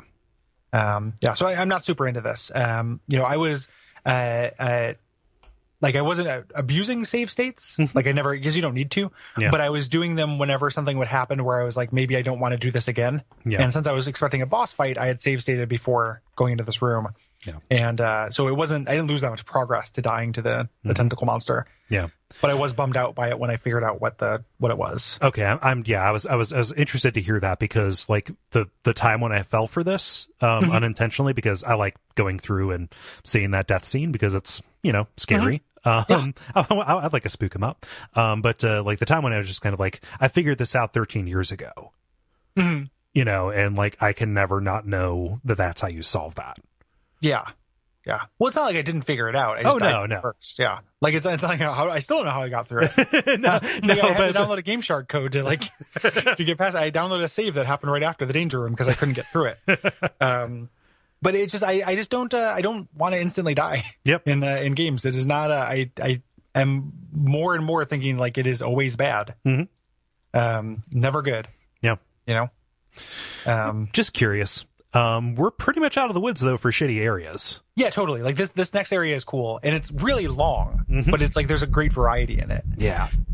So first though, you head into this construction site, and you get into Hilltop Center when you go through that scaffolding, and there's some kind of spatial vertical puzzles, like getting to the right floor. Yes. There, because you're climbing stairs past these areas that where the floor has collapsed. Danger, ceiling collapsed. Go up one floor. Danger, floor collapsed. Yes. Yeah. Just save time by having one sign, it seems like. Halfway through, yeah. And you've essentially head up to the fifth floor, where there's evidence of somebody having lived there. There's like a filthy mattress and some takeout food, stuff like that. Yeah. You can use the maul to break a section of the wall, and that's where you get the silencer back there. And the creators have confirmed that the corpse that is in that room is a Solid Stakes model. Oh, yeah? Yeah. That's amazing. Yeah, that's pretty great. I didn't know that. Yep. Yeah. It's super easy to miss. But yeah, you push this mattress down and you fall into the offices, or no, you fall down and then you jump across into the offices of a mannequin company. Yes. Just like, great. I hope someday to like work at a mannequin company just so I can like be the person who like poses them to be spooky at night. Oh yeah. And then gets fired for it.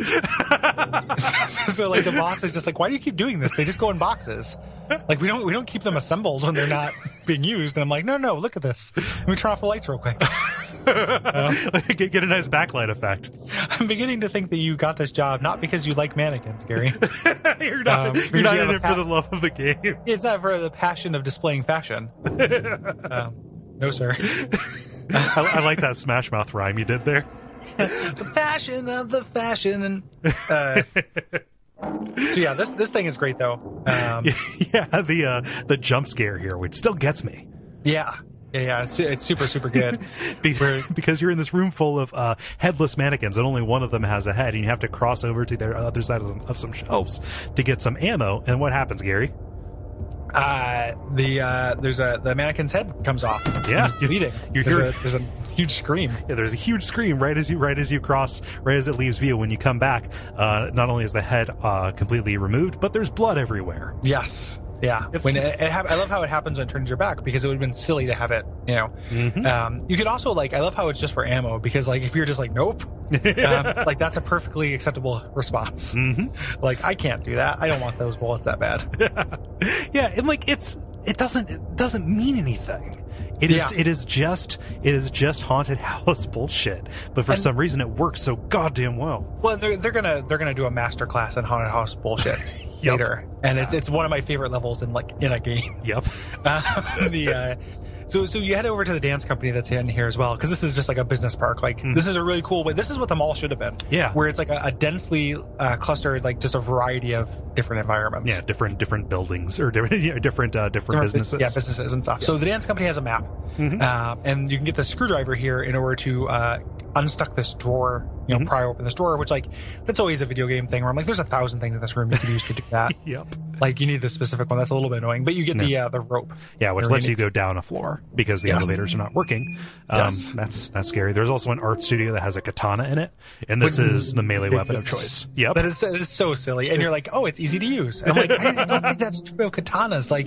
This game has a weird sense of humor. It is this is significantly, and it's been a long time since I haven't played Silent Hill 2 since we covered it for the show. Mm-hmm. Are there as many goofs in that game. I don't remember there being as many like goofs. No, what passes for goofs in Silent Hill 2 is like Twin Peaks off humor. Like the example I always give is when you get a can and you have to open it up, and what's inside of it is light bulbs. Yes, yeah, I remember the light bulb can. Yeah.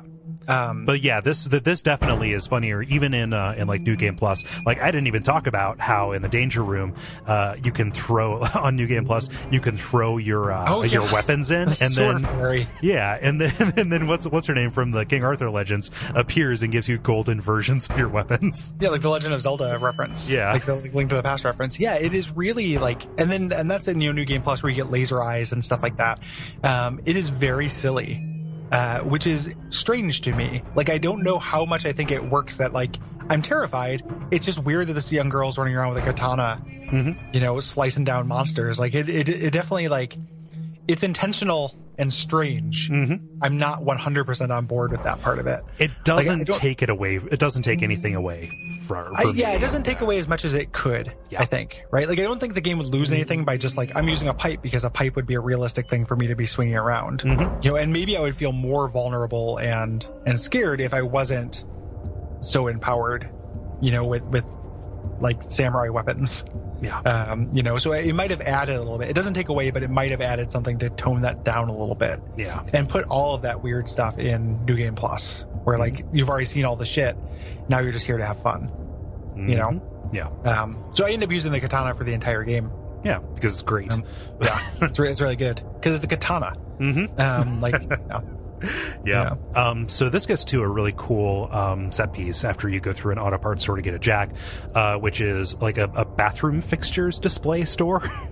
Yes. Yeah. And this is one of the first times, I think it happens once in Silent Hill 1, where the world transitions around you. As opposed to like just walking through a hallway and coming out the other side and things being wrong. But you have to turn on the faucet on one of these display models, but nothing comes out. Instead, the tub fills up with blood, like it's like from It. Yeah, from the bottom.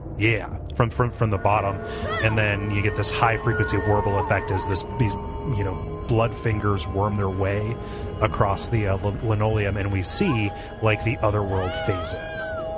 Yes, and the those blood finger things are going to be a thing. Throughout and are great. Yes, like it is a great effect. But yeah, you open up the blood gates, and yes, the gates are open. Yep. Gate 1, a world of blood. But yeah, then we're in the other world, and there's some audio here of what you will recognize from playing the first game. Harry saying it's being invaded by the other world, a world of someone's nightmarish delusions come to life. Yes. And Heather wakes up and does the logical thing and kicks the tub, saying, "Not again." This is your fault. Yep. And then saying, did she do this too? Again, yes. She knows Claudia has something to do with this. Indeed. And now we're in the other world version of the Hilltop Center. Yeah. Yeah. And it's immediately super creepy because there's an old-timey wheelchair, which like I don't know why those are the scariest single objects in the world, but like anybody, like everybody who has ever had one of those has turned into a ghost. And then there's this like kind of creepy mummy doll here. And so we're introduced to this doll imagery, which is going to be a thing for a while as well. There's also a body that's hanging that has a doll. Yeah. And when we step outside, again, like the here in the fixture store, like whole rooms that have no floors, and we have the grading, and like instead of just going from dilapidation into the rusty bloody hell world, like this is rusty bloody hell world. Pretty much the only time. And when you step out into the hallways, you get these enemies with very phallic heads called slurpers, whose entire purpose is to knock you down and then sniff at your crotch. Yes. Which is fucking weird. Yep. I didn't get knocked down by one for a long time because they're actually like fighting them is they're a strange enemy to fight mechanically. Yeah. Because they play dead. Yeah. That's kind of their whole point is they go still like they're dead and try to get you to turn your back on them. I kick everything 1,000 times, so it didn't get me. So it took me a long time before I actually got sniffed by one of these things. But boy, did I get sniffed. Yeah. But they're just meant to stymie your progress. Yes. They move pretty similar to the patient demons in 2 when they're when they're on the floor. They move very quickly. You head into an office and you find this note, and the note has a picture of you next to it, and it says, "Find the Holy One, kill her." So somebody's deciding what to do with notes. And we're introduced to Vincent. Yes, here in the psychologist's office. Yes, and I got some real mixed feelings about Vincent as a guy. Like, this is it's that little bit, it's that horror movie offness is his bad acting, but he always feels silly to me. Yes. I feel like he drains a lot of gravitas from the game, other than like one specific line, which is like the best line in the game, which is super good. But any other time he shows up, I'm not totally sold on Vincent. I'm not interested in his, or like not interested in, but his like motivations don't feel interesting enough to me. Like Vincent doesn't feel good to me. Yeah. As a addition to the story, and we spend a lot of time with him. Like, he ends up being a kind of a plot delivery method for a lot of the game. And also, strangely enough, even though we're going to find out he's associated with a cult, very, very high up, he is kind of a voice of reason, and he knows more about what's going on than you do. He's the cult moderate. Yeah. Like, he just wants to do cult shit. Yep. Like, and he was like, he's making money. You know, it's like, I get that. That's like an interesting story. I think just the fact that he's so mustache twirly and like, his voice is so connivey and like weird is what ruins it for me. And I dig that part of him too. Like the goofiness lands for me, especially because like so much of him is off. If you pay attention, you notice neither of his eyes are looking in the same direction at the same time, and he has just these terrible teeth, and he's really like disheveled. Just everything about him is meant to kind of like put you on guard. I don't know. Like, I didn't want him to be like, I don't know what I wanted instead. I think I would have handled like a weird matter of fact blandness more than like a high pitched kind of silly boy voice. Like I would have liked the general Silent Hill like Twin Peaks offness as opposed to whatever kind of offness this is. It's pretty cartoony. Yeah, like it's cartoony. Like Eddie was cartoony as well. Yeah. Like Eddie, I think Eddie worked because like behind his goofiness was like actual psychopathy. Yes. And here Vincent exists to look incredibly off, but also be the most mundane thing about the game. Yeah, he like introduces a question, and then when that answer comes, it's like, oh, okay. All right. Yeah. So it doesn't totally work for me. I was talking to Riff about this game on Twitter, and he said that the remastered version has a worse voice actor. Yeah. But I wonder if I would like that voice actor better. I don't know. I wonder if he just like toned it down a little bit. You can find some comparison videos. Yeah, I'll have to take a look at that and just see if that would address it for you. It didn't ruin it or anything for me. And I was interested in he was here because at this point in the game, I don't know the story. I'm like, I want to know, I want information. But yeah, something about his delivery, like, I think that's going to be a mileage may vary kind of thing. Yeah.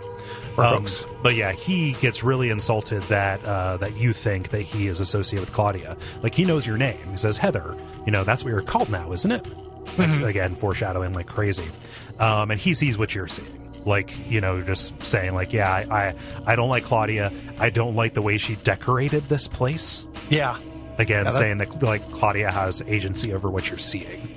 And then talks about how Claudia was brainwashed by that old hag. Oh, wait, I shouldn't say that because, she's your mother after all. Yeah. Yeah. Just talk. There's so many problems. If you'd actually just like tell each other things, there wouldn't be a problem. He continues that, so Harry didn't tell you anything because, he's teasing you at this point. Yeah. For some reason or another. Yeah. And then says, why not enjoy yourself a little bit longer? And Heather ends up leaving. And it continues that there's something wrong with you too. Yeah. So nobody that she's found, even Douglas at this point, is solid. Douglas will turn out to be a solid bro. Yeah. But not yet. But you leave through another room here, this medicine room where you can get some Oxidol, some hydrogen peroxide. And if you look at it, you can get a little science tidbit about the reaction between hydrogen peroxide and manganese dioxide. Mm-hmm. Yeah. and oxygen, how that helps things burn. We're going to use this for a puzzle. Yeah. Mm-hmm. This is where we learn that she quit smoking. Yep. When you pick up the matches. Mm-hmm. There's another cool room that actually extends beyond the bounds of the map. where there are these kind of slurper enemies that are locked behind a cage that is like should be sticking out of the side of the building, but is not. Yeah. Anytime So- you go off the map, and this is pretty neat. Yeah, but just the idea that like, oh, there isn't outside of here. It's just more of this. Yes. Yeah. It just continues forever. Yeah. You're also, I didn't make a note of this, but you're also finding these fragments of a fairy tale about Yes, this which dragon. Go ahead. Is the puzzle like for this whole? That's the macro puzzle for this dungeon. Yeah. There's an explicit Session 9 reference as well. There's a hallway that ends in yellow glass, and you look at a single wheelchair with some yellow light shining down onto it, and Heather says, like, oh, it's calling to me. The reason you have to do these fairy tale things is because you're trying to get past this monster on the first floor, the glutton. Oh my gosh. Which is, what'd you say? I said, oh my gosh, I love the glutton. It's really hard to read what it is. Yes. What's going on here? It's like some flesh, some biomaterial inside like a glass tube or like a container that just kind of writhes. But my favorite thing about the glutton is the way that he has like, I can't remember what he has on the ground. Is it a fairy tale piece? He has something you need on the ground near him, and the way the camera is framed, like it's from behind, like where you have to get close to grab this thing, and you don't know what the glutton is going to do. Yeah. It turns out nothing, because the glutton may as well just be a door. Right. Like he's the embedded. But you just have to complete this fairy tale to get rid of him. But just that feeling of like creeping up and trying to get stay as far away as you can while still grabbing this object on the ground is really great. The glutton is, I still think, one of the scariest like visual design and like auditory design things in a game. Like it stuck out to me in my first playthrough, and I still kind of hold my breath when I'm in the same room with it. There's something about the way that it moves, the way that it, it like fights against its restraints, the rotating, almost drill like apertures on its head and in its abdomen that are kind of just moving incredibly violently. Again, with that Jacob's Ladder like shutter step kind of thing. Like just the fact that it is not a threat to you at all doesn't make it less scary to me, even now. Yeah, no, I don't think that makes it less scary or anything like that. I think that maybe like I like it too. I just find it hard to read. Yeah, like what's actually going on. I'm looking at GIFs of it right now online, and it is hard to see what is even happening. That's what makes it scary to me. Yeah, which is cool. Like I can dig it. Yeah. On the first floor, there's a restaurant where you can get some liver. Yes, which you lead. You also, if you head to the gallery in the other world, there's a picture where there once was no picture, and underneath it says, "Flame purifies all. By these remains may a person find the road to paradise." With a white woman in a white dress being burned in front of kneeling onlookers. Yes. So essentially, what you do is you use that liver, that pig liver, the oxidol, and matches in order to burn the painting. You combine these three things to create a fire. Yep. And reveal a door. Again, mimicking a biology experiment. Yes. Yeah. And that picture that we see is very significant too. But we will learn that very shortly. The stairway that you end up having to go through again, because the elevators are wacky, you're going up and down as you look at these kind of pictures of Lisa's mouth. Lisa from the first game, the nurse that Harry meets, that are kind of arranged in a cross as this organic matter kind of like writhes along the beams. Yeah.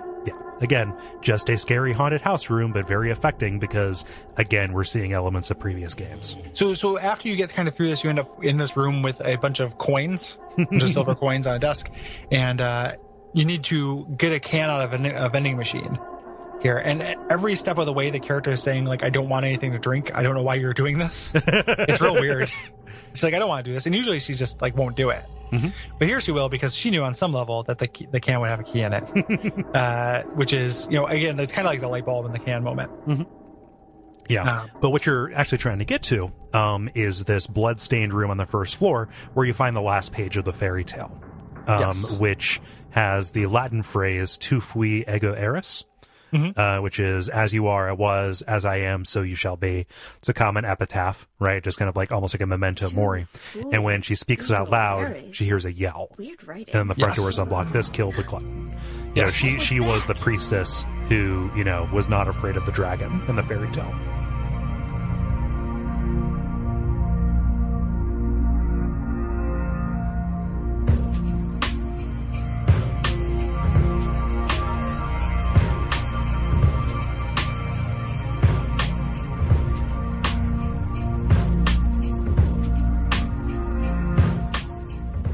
You end up outside for a brief period of time, getting to your apartment building. This just kind of feels like a little connective tissue here. And when you get into your apartment building, and you're really just like, phew, I'm home. You're like, I don't need to go here. Like everything is just automatically fine. You step in your house, you see your dad, his back is to you, you're not entirely sure what's up. When you walk around the corner to actually see him, you see him, he's dead in this chair, with wounds on his chest. Yes. And you are very sad about this. Yeah, Heather collapses and starts sobbing, and some time passes. Mm-hmm. Yeah. Because she sees, she like comes up from her sob reverie and sees that there are some bloody footprints leading out to the fire escape. Those are very cartoonish footprints. Yes. Like, those are very funny to me. Those were painted there. Yeah. Ding, ding, ding, ding, ding, ding, ding, ding, ding. So when you eventually you follow those up to the roof where you find Claudia there. And Claudia's like, hey, I was responsible for this to get revenge for 17 years ago. And in order to fill you with rage. Yes. Like, I'm doing this to make you mad. Yeah. Telling you will birth a god and build this Yes. eternal paradise for me. Yeah. And then because Heather is maybe blinded with rage, or maybe just not that smart, because Claudia, she's like, you could kill me, but I didn't do it. He did. And like points over to on the roof, which is just like, well, where'd you come from, buddy? All right. I just gave the order. It's like, well, that's still pretty bad. He doesn't know what he's doing. Yeah. It's like you don't blame the attack dog. Like it's just you train these things. Mm-hmm. Like I would, I still want to kill you, Claudia, but no. Instead, you fight against this thing. Yes, this is the missionary, and this is a frustrating boss fight because even after all these years, I cannot figure out what the difference between a shot that it blocks with its blade arms and a shot that lands. I think it's like it has to do with two things. I think it's the angle. Like, I think they're like a straight ahead shot is always going to be blocked. Mm-hmm. And then otherwise it just depends on what animation he's in. Yeah. So if he's in an animation where he can't get his arms up, he won't block. But you kind of have to watch that. Like, I found this frustrating too. Like, in general, I don't think the fights in this game are particularly super fun. The boss fights, yeah, they're fine.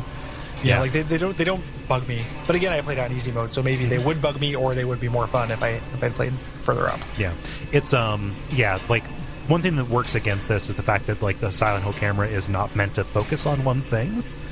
Or keep an enemy. Like, there's no real kind of like Z targeting that like focuses on it, which is not a problem with the split worm or with the final boss here, just because like it's pretty much those are pretty much always in view. Those are turrets.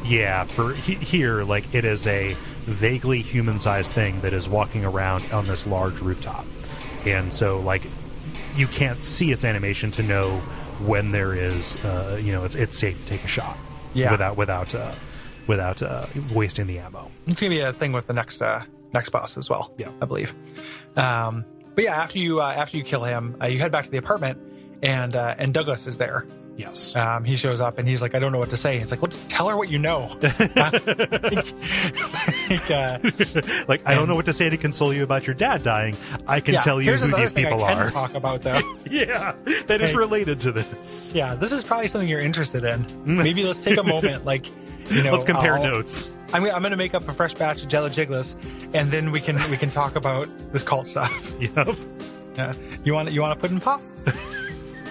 Get you a pudding pop. You feel better, and then we'll talk about cults. Fudgical. Yeah. But yeah, Douglas is there, and Heather tries to put on a tough face with him just because, like, hey, this is the asshole from before who probably caused all this, but she loses it. And blames him for starting this all. But Douglas, being the solid bro that he is, sticks around and helps give Harry a burial in his bed. Yes, which is not a burial, but it is. He gets to lay down. Yeah, which is nice. And we didn't mention this, but Claudia says, "Come to Silent Hill." Yes, at the end of this thing. So that's where we're going next. So after Heather kind of apologizes to her dad and does her mourning, she heads over. She's resolves to go to Silent Hill. Yes. And when I find her, I'll kill her myself. Right. Again, kind of playing right into her hands because she said, I'm doing this to fill you with rage. Yes, you need to be an angry girl. Yes. And Douglas agrees to help. I'll give you a ride. Yeah. Here we go. I'll drive you across the state. Yeah. Saying like, nobody's going to cry over my grave. Like, you're a troubled man, aren't you, Douglas? Yeah, we get you. We get it. I like Douglas' voice actor makes him work better for me than Vincent. Mm-hmm. But also, like, I don't know, some of that Douglas stuff also doesn't work for me. Like, just like this stuff where it's like, no one's going to cry over my grave. And like, when you look at his backstory compared to like Eddie or something in Silent Hill 2, which again, I know Silent Hill 2 comparisons aren't really fair, but his backstory is just not complicated enough. Yeah, he lost his son. That's the issue with these NPCs in this game. Is like, they're not complicated enough. Yeah. You know, and it's like, ordinarily I wouldn't want that. You know, like, you don't need that if it's supposed to be about the main character. But like, because of this kind of cult thing, it's only kind of about, I mean, it is about the main character, and they do a good job of that. Yeah. Right? Like, it's about this cult and summoning this thing, and it's about Heather. And they do a good job, you know, not a perfect job, but a good job of that. But the whole game isn't about just Heather. Right. Like, they have too much like kind of plot pieces to move around, and it doesn't leave space for like any of these other people to get me to give a shit. Yeah. About them, you know. So like, Douglas like is charming because of his voice actor and because he's like an ally, and you need an ally in this game. It feels good to have one, but he's never that like compelling. Yeah. Like, you know, he never really has my sympathy. Right. Like, losing your son sucks, I'm sure. You know, but it doesn't. You know, with the stakes we're dealing with, it's too little, too late. Yes. You know? And you know, like, I want to make it clear, like, I wouldn't argue for complication's sake. Like, complicated backstories, though, can still lead to, like, simple motives that work to move the story forward. Yes, I don't want a good complicated plot. Right. I want these characters' motivations to be more nuanced. Yes. Like, it's like there's things they do, but it will remain the same because they need to do that to move this plot forward at the brisk pace that it moves forward. But I want to, you know, have some, like, you find this guy's diary later, and like, that would have been a real good opportunity to make him slightly more complicated. Right. And they don't do it. Like, it is just, and this is like, it says something if it's me asking for like more logs, you know, like more codexes. Like, that's not usually not what I'm into. Yeah. But here it's like, I would have appreciated, I think. It's a bit of a waste, especially with the history of this series. But also, like, it sucks to have something that is out of focus but still on the screen. Yeah. You know? Like, I don't need to know what he had for breakfast this morning, but like, you know, give him something, like maybe like have him own the responsibility of like getting her into this mess or something like that. Oh, totally. As opposed to like vague melancholy over his own situation. Just talk more. You know, would have done it. And then because especially when given that the alternate ending, like the one kind of choice that you have in this game is kind of resulted on you caring about this relationship. Yeah. And the game does some of, I'm not saying it's like an abject failure in that. Like, it does a little bit of, we're going to get into a scene where they do a little bit of lifting to make that work, but they just don't do enough, I would say. So it just kind of makes the whole game as a whole be a little bit, not confused, but a little bit like unfocused. Yeah. You find a stun gun. You have a stun gun in your underwear drawer or what have you, your top drawer, your thing. I'm saying underwear drawer not to be, you know, salacious because it's a young girl, but because it's the top drawer of her dresser. And and you can check out this, you know, there's all these kind of theming of Harry always trying to keep her safe. Yes. You know, giving her the stun gun. She says it out loud. Yeah. And this, you kind of have a turn at this just a little bit. Yeah. Especially like when you go back and examine the bloody chair, like this is a horror, not horrifying, but very affecting kind of thing, which is like Harry says, like, you know, Dad, you said you'd always keep me safe, but then, you know, like, well, you're a liar. Yeah, you fucked up. Way to die, shit, Dad. Yeah, which is like a very like outsized teenage reaction, but like I kind of choked up when I said that. Like, oh, you said you'd always keep me safe. Like, oh God. Yeah. And now there's nothing. Yeah. You head outside eventually, and Douglas says like he met Vincent, who said he was looking for a guy named Leonard. So that's your other clue. You know Silent Hill, you know Leonard. Yeah. And he hands Heather this notebook that Harry was holding. Yeah. Which, like, did you just not find it when he was dead, or is the implication like Douglas had it from before? Maybe Douglas had it from before. I don't know. Yeah, it's just kind of weird. Yeah, maybe he didn't. You know, maybe you didn't see it or notice it or something. I don't know. It could just be a plot hole. Yeah, and then there's this kind of a huge exposition dump. Yes, to a really cool music piece, which I'll layer under this stuff.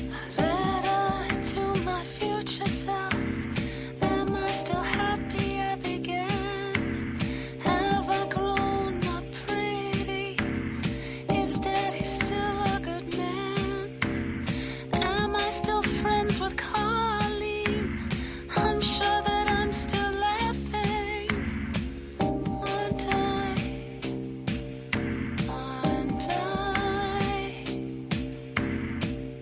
this is where we get caught up on the events of Silent Hill 1. And, you know, right now, Heather has the motivation, you know, going back and taking vengeance for her father, who she loved very much. We obviously see there. But now she's getting the history and the context for what's going on. So, yeah, let's recap Silent Hill 1. Yes. Let's talk a little bit about Silent Hill 1 real quick. So this is the diary that Harry was writing as he was going along in Silent Hill 1. You know, like as he is going by and taking those notes. But yeah, 17 years ago, Harry went into the belly of Silent Hill looking for his missing daughter, Cheryl. And it turned out this daughter was intricately tied up with this cult in the town led by Dahlia Gillespie, and her own daughter, Alessa Gillespie. And this, you know, occult ritual to birth a god. So after he goes into this town and he actually defeats the cult and he takes this baby, this infant, and he thinks like, oh, this could have some kind of bits of Alessa in it. Yeah. You know, this could be evil. He considers killing it, which is dark. You know, drawing this baby, but he instead decides to raise the baby as his own.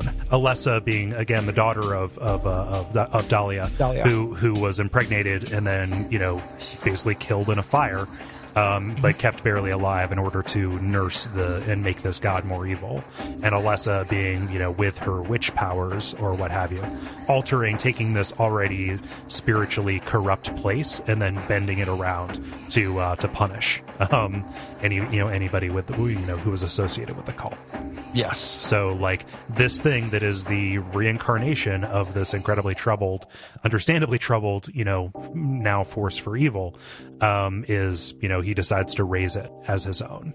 And if it's, you know, and it's you. Yes. And but however, he doesn't regret this decision. Like he talks about how he never had a chance to tell her how happy she made him. Yes. And you can kind of like with this and the scenes before, it paints like they're like you get a kind of a good idea of their relationship without a lot of information between Heather, hanging out at the mall to get away from her dad, all of the like overprotection things, you know, like it's telling that she doesn't take the stun gun with her, you know, like he's trying to push it on her, and it's because he's lived in fear the entire time. Like the entire time he's raised her, like, you know, something's gonna happen. Yeah, this is why he dyes her hair. Yeah. This is why he's changed her name. Yeah, like and you can see how that could make somebody seem kind of like a shitty father. You know, like just like kind of a pain in the ass, you know, maybe not shitty, but just kind of like, ugh, you know, geez, Harry, like, get over it. And I was like, well, I'll never get over it because let me tell you about a certain night I had, and it was the worst thing that's ever happened to me. Yeah. You know, yeah. How can I tell you that I don't know if you might be a monster? Yeah, and how can I tell you about when that head fell out of the locker, you know, in the school made of rust blood? Like, yeah. It is so it kind of paints this relationship I really like, and that's he never told her that he cared for her. You know, he probably did have a lot of chances, but he was, you know, too worried, too busy. So you get that is the kind of like the explicit tie. So this is that girl all grown up. Yes. From Silent Hill 1. Heather, a.k.a. Cheryl, a.k.a. Alessa. Yes. Yeah, the 3 in 1. Yeah. Who is 3 Dog? Well, it's explicitly a trinity. Yeah, 100%. Yeah. We weren't put on this earth to suffer and cry. We were made for being happy. So, be happy for me, for you.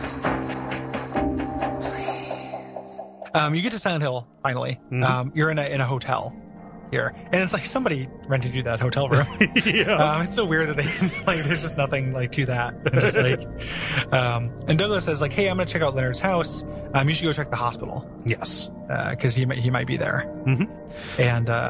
And yeah, now you're in Silent Hill. Yeah, now you're in Silent Hill. You're walking through the streets, and there's not really much you can do. Like you can go through the Heaven's Night strip club, where what's her name, Maria worked from before, but there really isn't much of anything. You get a bit of like a history lesson of the town in a pamphlet, like a tourist brochure. But yeah, like this is really just like this might as well just be a part of the Brookhaven Hospital dungeon. Yeah. Which was smart, because the last game had a lot of walking around in Silent Hill, and the first game had entirely too much walking around in Silent Hill. So here, it's just like, it's really effective. Like, it's really scary because you're only doing it it's like the only time they do this fog trick, as opposed to it being the majority of the game. Right. And the fog trick is a good trick. Like it just, it's just, again, just had to be subtle. So eventually you walk through the fog eventually to get to Brookhaven Hospital. Yes. And here the Goombas of Silent Hill show up, the nurses. The nurses. And I'd be remiss if I didn't say it. This is a retread of an area from Silent Hill 2. Like they take those assets and put them into a new game, but the way the other world in this articulates makes it hard for me to hold that against them. Yeah, I like the hospital a lot in this game. Yeah. Like I do not define it a problem. You're kind of introduced to the macro plot of this, or the kind of continuing theme, is you find this letter from Stanley Coleman, who is a nice guy, who has been friend zoned apparently, and is a creepy stalker. Yeah. And there's a doll that he gives Heather, or he's going to commemorate the first time they meet. Yes. And every time you find one of these notes, there's a little doll next to it. And it becomes this just kind of visual cue. Yeah. They really like, and she won't even touch it. I love that, like, everything that she's done, she's just like, ugh. I can't remember. She says something really intense. Like, she's like, I'd rather die, or something like that. Yeah, like I'd rather die than touch that with a 10-foot pole or something like that. Yeah, like just something really intense, and just like, yeah, get away from me, Yeah. Creepo. Yeah, but Stanley got a mega crush on Heather, and something that's upsetting about this is if you leave a room or if you leave an area where one of these notes is set with the doll, when you come back, it's gone. Yeah. Yeah, so somebody is following you or something is following you and picking these up. But It also, the notes kind of feel like a conversation, that's happening, which is kind of cool. Like, they advance the plot that's happening, but it kind of, it seems like he's talking to you, even though it is stuff that could have happened in the past. Too, it kind of advances almost like a dialogue where, like, one person is talking and the other person isn't talking back. Yeah, and he gets more distraught and more like, oh, you must have been too busy to see this or something. Yeah, like that. yeah, it's really cool. Yeah. You find a collage that he made for you with a bunch of stuff glued to a wall, and a key that you need is there. And the note here, it says like, oh, Heather, you're probably just too embarrassed to take my gift. That's okay. Yeah. Ugh. Yeah. The way you're going to get this key is you head to the women's locker room and get some nail polish remover, and you can also find some perfume here, which is another monster luring item. And if you go to the basement, there's a really creepy set piece with this is great. The chipped over wheelchair with the wheel still spinning, and it's not just like a forever wheel. Like if it just kept on going, you'd just be like, oh, that's just a weird animation. No, it stops eventually. Yeah. And the camera is like right down on it. And when you're around a corner, you see somebody has emptied several submachine gun clips into an elevator, and the whole scene is covered with blood. And you can, is this where you pick up the submachine gun? Yes. Yes. Yeah. You can get that, which I just like ended up using for one boss and totally ran out of ammo. Oh, yeah. Never got ammo again. Like, it eats through ammo unreasonably quick. Yeah. And there's so little ammo for it. Yeah. So you head up to the second floor, where you find another letter with the same doll. And he says, I'm trying to get closer to him, the path to paradise. Yes. So he's involved in this cult ritual. Yeah. He calls himself the path to paradise. Yes. And says you need to use the password for these prison gates in order to get out. That Quack has it posted. Yes. There. And this is where they introduce like a real Junior Jumble style, like, like the second letter is twice as big as the third letter, but it's one less than the fourth. Yeah. However, which is like, those puzzles are fun, but it also feels very like, all right. and so that's what it is in normal riddle mode. In hard riddle mode, have you read about this puzzle? No. Well, it is like a pages-long poem that describes somebody like sadistically mutilating somebody's face. Oh, okay, good. Okay. And you have to kind of ascertain that the parts of the face that they're talking about coincide to the numbers on a number pad. For the key there. So that gets you the order. And it gives a lot of people a lot of trouble. This one is. And it's made even creepier because that poem is in the note from Stanley to Heather. Oh, okay. Yeah. I kind of like the idea of the face correlating to a number pad. Yeah.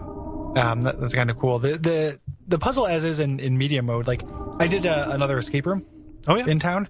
And it was good, but too many of the puzzles were that. Okay. Like, it was like this stuff that, like, I feel like you could have just copy and pasted. Like, there were too many ciphers and too many things that were just like, this could just be a puzzle from a puzzle book. Yeah. like done in real life, and like those things are fine, but they're not my favorite. Yeah, kind of thing. They feel a little too chore like anything that's like a Sudoku. It's like, meh. So you head into examining room 3, and there's this corpse with this tattoo that says the start time is my key, which is like, okay. And you find out he was kept in room M4. If you head to room M4, there's an alarm clock ringing, and the time on that is 12:56, which is going to be a code for a briefcase that's in that room that has an instant camera in it. Yes, and you need this camera in order to get behind this bookshelf that you couldn't get behind before. Because to see behind the bookshelf. Yes, I found this to be. I thought this was an annoying puzzle. Yes, me the too. Thing with the camera, like, because it's not very intuitive. They don't do. I think the way to do it would have been to like show just this. Like when you clicked on it, you should have been like, oh, there's a number written back there, but I can't read it. Yes, I don't think it says anything quite that explicit. I think it just says like I can't move this, or like there's something behind here, which like you push a lot of bookshelves in these games, like. That makes me think you're supposed to do that, not try to use the camera. Right. It's a cool idea, like use the camera to like see around a corner. But also that it also feels like a missed opportunity to have something super crazy. Like if you put the camera there and then there was like just an endless hallway when you develop the film or whatever, that would have been like pretty creepy and great. So. Yeah, but that gets you the code for the patient wing on the 3rd floor. Up on the 3rd floor, you find another upsetting note about ebony hair and intoxication. Again, Alessa had black hair, so he's talking about Alessa, not Heather specifically as she exists right now, and is getting more forceful. In the kind of like seg unit with the padded cells and whatever, there's a note about nurses being confined for patient brutality. Yeah. Like, would you work here if you got like solitary confinement for work things? No. That's Silent Hill before even Silent Hill became full of fog monsters. Like, pretty upsetting rough. place. Yeah. No good. Yeah.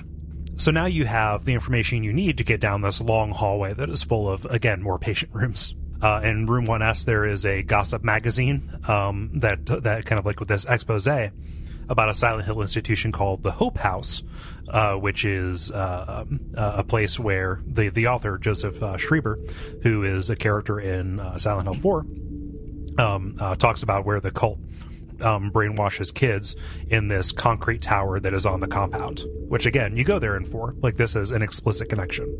Okay, that's interesting. Yeah, because since they were made at the same time. If you go into room S7, you find that the doll is broken apart. Has it been frustration? Yes, yeah. Stuart has fallen afoul of Leonard, who he says is no ordinary guy. And he won't be able to, Stuart won't be able to take him into his world, into that paradise. Heather, my goddess. Heather, my lover. Heather, my. Yeah. Again, gross. Trailing off. And Yes. when you get into the final room in this, you hear a ringing phone. And it's Leonard who thinks it's Claudia who is picked up. And he talks about saying like, oh, you Claudia, you have completely misunderstood this. You're misguided. And when you tell him that, I'm Heather and I'm going to kill you, he's like, oh, I know, but I'm locked up here and I can help you, because you can't do what you need to do without the seal that I have. Yes, I can get you the seal. And so this door, a door that wasn't there is now open, or now appears. well, it's specifically a door that wasn't there in a hallway that wasn't that long before. Yeah, which is super cool, because we're not in the other world yet. Nope. So you head to that door, and you go through this kind of rusty hallway with these gates. This sequence is real weird, where you're kind of running around, and these gates kind of either close or open.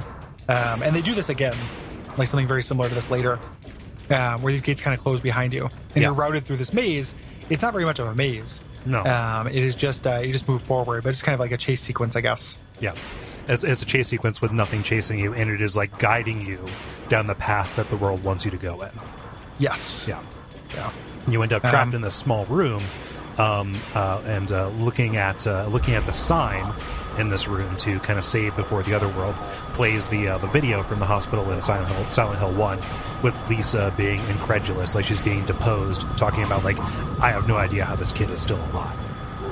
And then you end up going on the best ladder in video games. I love this ladder so much. It's the greatest. It's a great ladder. Yeah.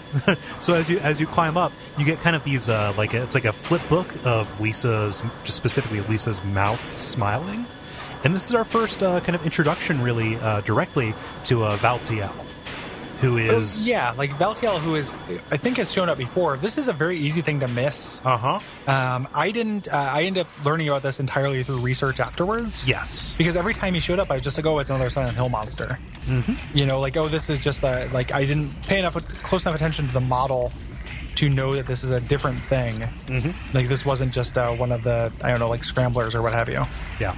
So I think that there are other areas where if you die, instead of just getting a regular game over, you see this creature, this Valtiel, who is the Pyramid Head figure in this game, kind of picking Heather up by the legs and then dragging her back toward the nearest the nearest sign, the nearest save point. Well, again, we learn later that sign is about reincarnation, which is, you know, now a major factor in this game's story.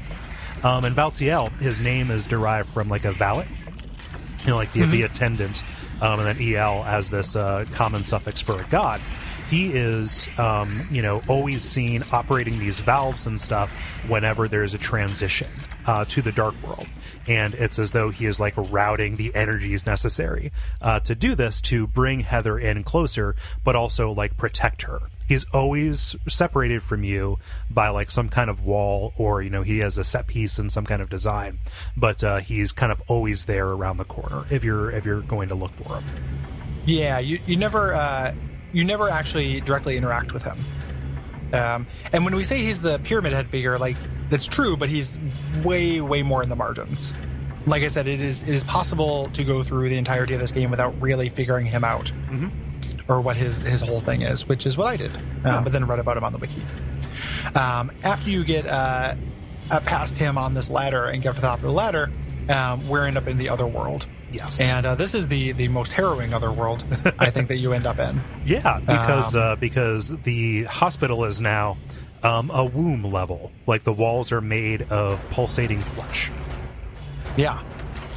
And nothing is safe here. Like, this is ramping up the terror, and it's just going to continue to do so, which is great. Like, this level and then through the amusement park is really the highlight of the game. Yeah. For me, you head to the save room, and there's this like hand clinging to this window grating outside, and you look at it and you're like, it's a hand, which I really like. Or you say something like that where it's just like, oh, it's a hand. I know it's just a hand. Okay. Oh, it's just a standard all-purpose hand. Like, for grasping and gripping and pointing and stuff. Yeah, and all of your messages here still have that kind of like nonplusness, but now that we know that Alyssa is in play, like, some of this kind of muted reaction makes sense. Yeah.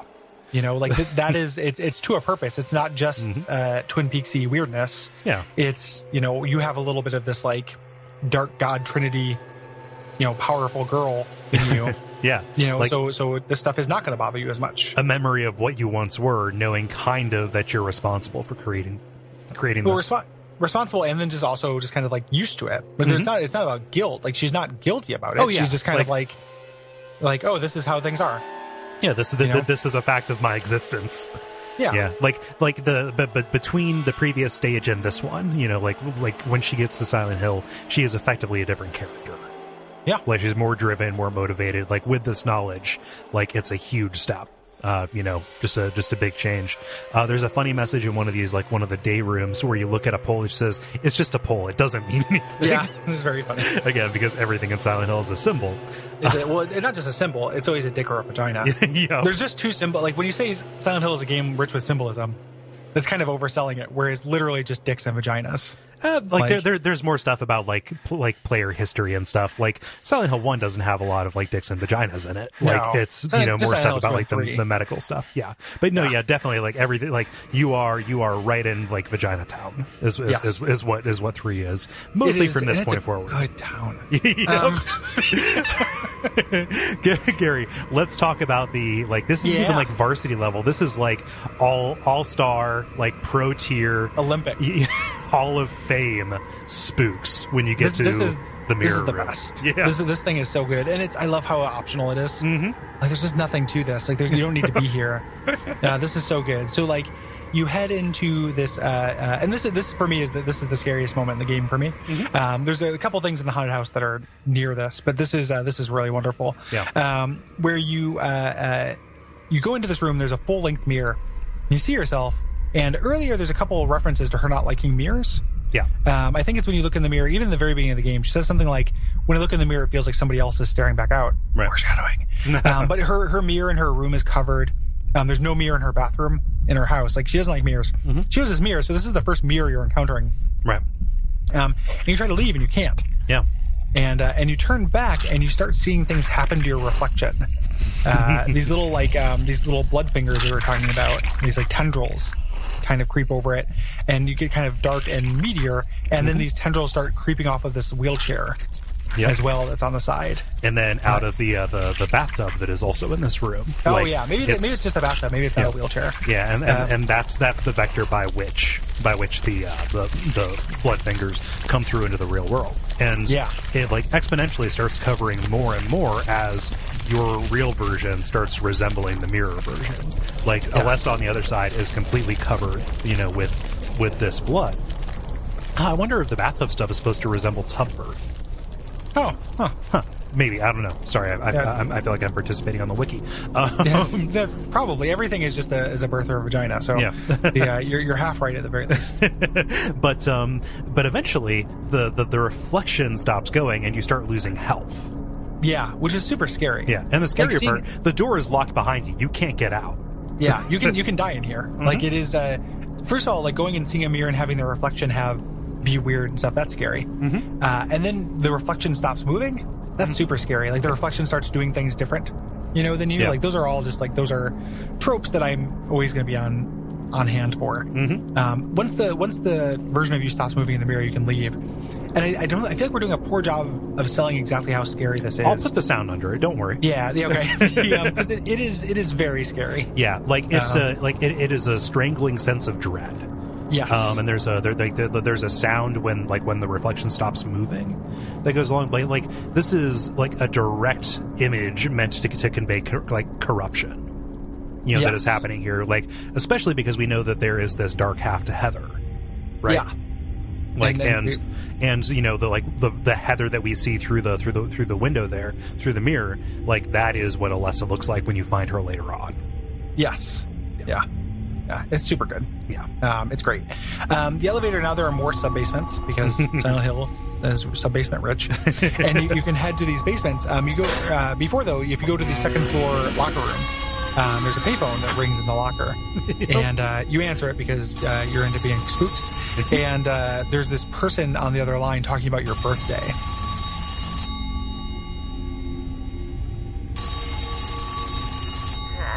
Birthday to you. Happy birthday to you. Happy birthday, dear. Oh, I forgot your name. All of this math. Are you 34? Are you 21? Are you 20? Are you 24? Like what actually are you? He does a real dad joke too. This whole section is controversial just because it is so goofy, but I dig it. I like this, and I like the haunted house dad jokes. I think the haunted house dad jokes work really well. Yeah, but he says happy birthday to, and then he doesn't know what her name is because who knows what her name is.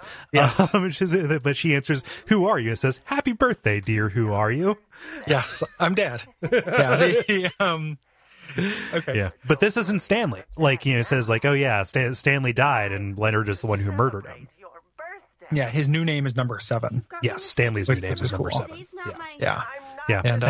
And ask, like, which do you prefer, to give pain or receive it? You can have the one that you hate the most. Yes, as his gift to her. Yes. So you kind of continue through, moving through these different rooms, finding these notes. As you kind of scoot through, you find this children's book that has this little quote where it says, "The world is teeming with unnecessary people." Yeah, that's dark. And essentially, you're heading towards this crematorium where there's the next kind of major puzzle. Yes. In the room, where there are these Roman numerals that are spatially placed, where you have to look at the numbers, but then also where they are in relation to each other, vertically and horizontally, Yeah. to match to certain covered bodies that have numbers written on them to find a code. Yes, to enter into the lock that is keeping the actual cremation chamber closed. Yes. If you pass by body number 7, it whispers at you. Whispers Yes. Heather. I was playing this with surround sound headphones, and it spooked me right the fuck out. Yeah. Even though I knew it was going to happen. Is this puzzle egregious on hard mode? You know what? I don't know. No. Yeah. Yeah. So eventually you head up to the after you get this code, you head up to the first floor altar room here, and we've been here before. Yeah. There's a body being bled. It is hanging upside down and bleeding into a bucket. Yeah. And It's you a have to. pretty creepy set piece. And you have to get the. Sorry to cut you off. No. I was just going to say you put some blood in a plastic bag, which lets you kind of go in and use this altar, right, to complete one of the cult's rituals in room 312, which is where Leonard was, which is where he was put. He was actually committed here after he killed somebody over a religious dispute. Yes. And so you head down now after you go through the altars thing into this watery basement with these kind of girders on one side and this metal grinder on the other side of the floor that looks like sewer equipment or something. Yeah. And Leonard is here, and he's happy that you let him out. He says Claudia was a fool for wanting non-believers in paradise. He thinks you are part of the cult. Yes. Until you reveal, actually, I have nothing to do with this shit. And he gets furious, because he's a hardline Yeah, cultist. he sold himself like, Claudia's crazy. But no, Claudia didn't want to go far enough. Yes, yeah, he's because we're kind of being introduced to these 3 different takes on cultism. Use the cult for money and have bad teeth. Use the cult to bring this dark god. Zero non-cultist. Let's go crazy. And this is the guy who's committed. Yes. So he thinks he's being tricked just to get the seal, and he comes up as a monster. Yes. Whether or not he is actually a monster or just warped in the other world version of it, I'm not sure. Or if you're just seeing that. Yeah, that's what I mean. If it's you're bringing this to it because this is Claudia's dad, and you think Claudia's dad must be a real shithead. Yeah. So and he is in a really bad way. Yes, so he this is a fight. He's like this aquatic kind of reptiloid monster. I love his design. Actually, it's very, very creepy. I don't know what it symbolizes or anything, but Probably yeah, a penis. Probably a penis. Yeah, my guess is a penis or a vagina. Yeah, but he swims underneath the water and he pops out to kind of attack you. But this is really just kind of again playing whack-a-mole with an enemy that is not always vulnerable. Yeah, it's not a good fight. After you fight him, you get this sigil or what have you, the seal, and you wake up in the real world. And you walk out, or no, that's when you actually find this talisman there. And you're leaving the hospital, and you overhear Claudia talking to Vincent. Yeah. And Claudia accuses him of sending Heather to kill Leonard. Yeah, like they are in the hospital room that you just left. Yes. Yeah, or not in the hospital room, the hotel room that you were staying in. They were creeping on your stuff.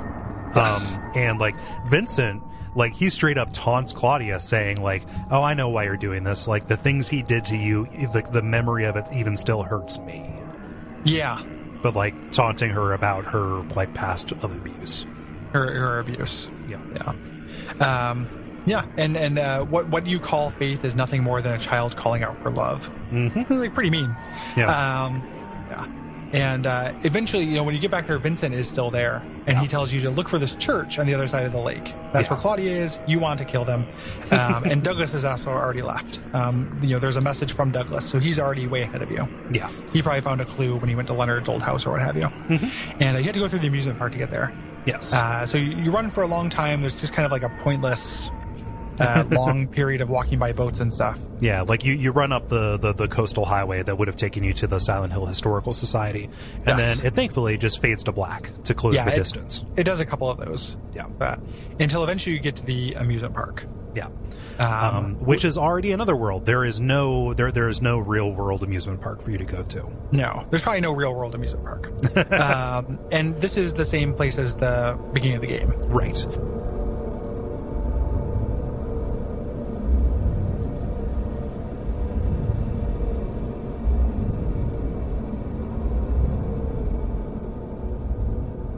like all the way up to like the only difference is there is a key in the gift shop with all the little Robbie the Rabbits that you can use to deactivate the coaster, which opens up the rest of the stage. So you would have gotten there in your dream. If you didn't get ran over. Yeah. This time, however, even after you turn it off, it activates on its own. The only difference is, I guess, it happens a little bit later. Yeah. So you can jump off. So you can jump off, which, while you're recovering, because I think you land on, like, the awning over a ticket booth, we get this confrontation between Claudia and Douglas, set to the most jarring track on the soundtrack, the Lost Carol, that is the tube and throat singing, growling kind of track. Yeah. And Claudia hired him under kind of false pretenses. Yeah, saying that Harry had kidnapped her. Yes, which is like, I mean, you stress the truth a lot. It's only metaphysically true. Yes, yeah. And she's like, no, I want paradise here. Paradise for castrated sheep, maybe. Or Douglas says this. That's he's like, she says nothing will ever be bad, nobody will be sad, etc. It's paradise. And Douglas says a paradise for castrated sheep maybe sounds pretty boring. Yeah. Which again, right. heaven's boring. Yes. Yeah. I mean, I don't think that's the reason why I don't want her to succeed. Right. It's not because it might be boring. I guarantee whatever Claudia, if she's successful, it won't be boring. Right. Like that is not the way Douglas. And Douglas gets ready to actually shoot her. But then it cuts away. Yes, it cuts away, so we don't get to see that. And you wake up near the Borley Haunted Mansion, which is one of my favorite levels in like a game. I mean, from Vampire the Masquerade to some other game, we are always going to like an explicit haunted house. The reason why this one is good is because, like, one, haunted houses work. Like, it is just like, I like a haunted house. Yeah. But two, like, it is so this is where the goofiness works for me. Oh yeah. Welcome to the Borley Haunted Mansion. We're so glad you came. Please come inside and look around. When you feel you're ready, then go through the door. Like, it's you take something that's already meant to be scary and then you just tilt it a little bit to make it a little weird, and it becomes really effective. And it's also just kind of like a set piece level. Like, there's not very much combat or anything like that. Like, it is just this kind of like you have to walk through. Yeah, there's no combat. Well, I was going to say there's no action, and there's that chase sequence, which I also really like. It's really neat. Like, this is very good. Yeah. So this whole thing is narrated by bored Vincent Price. This guy's great. Yeah. Help! Help! Do you hear those voices? A family of 4 was sliced into bloody pieces in this room. Like, again, I want disaffected Silent Hill rather than mustache twirling Silent Hill. Like, this works for me. This is disaffectedly mustache twirling. Yes, yeah, or because he's trying mustache twirling. Yeah, he's trying to be. He is definitely trying to be, spooky and mustache twirling, but like it just comes across as like disingenuous. Yes. Yeah. Because it's his job. You get to this dining room on your way in there, and there are all these. And he's just like, many people died here, you know. You know what he sounds like, and I'm glad I remembered this. And this is a reference for, I don't think you're familiar with this, but there's Brett Gelman and John Daly do characters on Comedy Bang Bang called Suicide House, which are two ghouls who live in Suicide House, and it's the best. It is like the funniest shit, and he sounds like that, where he's just like. Anyway, I'm lying. Only one person died by suicide. Yep, and then the lightning comes in, like you see a shadow of somebody, hung like outside the window, and like all of the blood was just like, oh, I pooked you, but not in the way you expected. And it's so you're like, okay, that's kind of scary, and then you move into the study, and this ends up on like a tons of YouTube, like top 10 scariest jump scare things. Like, this is a good jump scare. Yeah. Where there's a man sitting in a rocking chair. That is Harry's model. Yes, and which is great.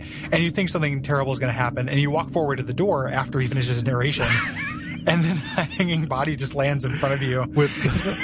That's Danny. Poor Danny. He's very friendly.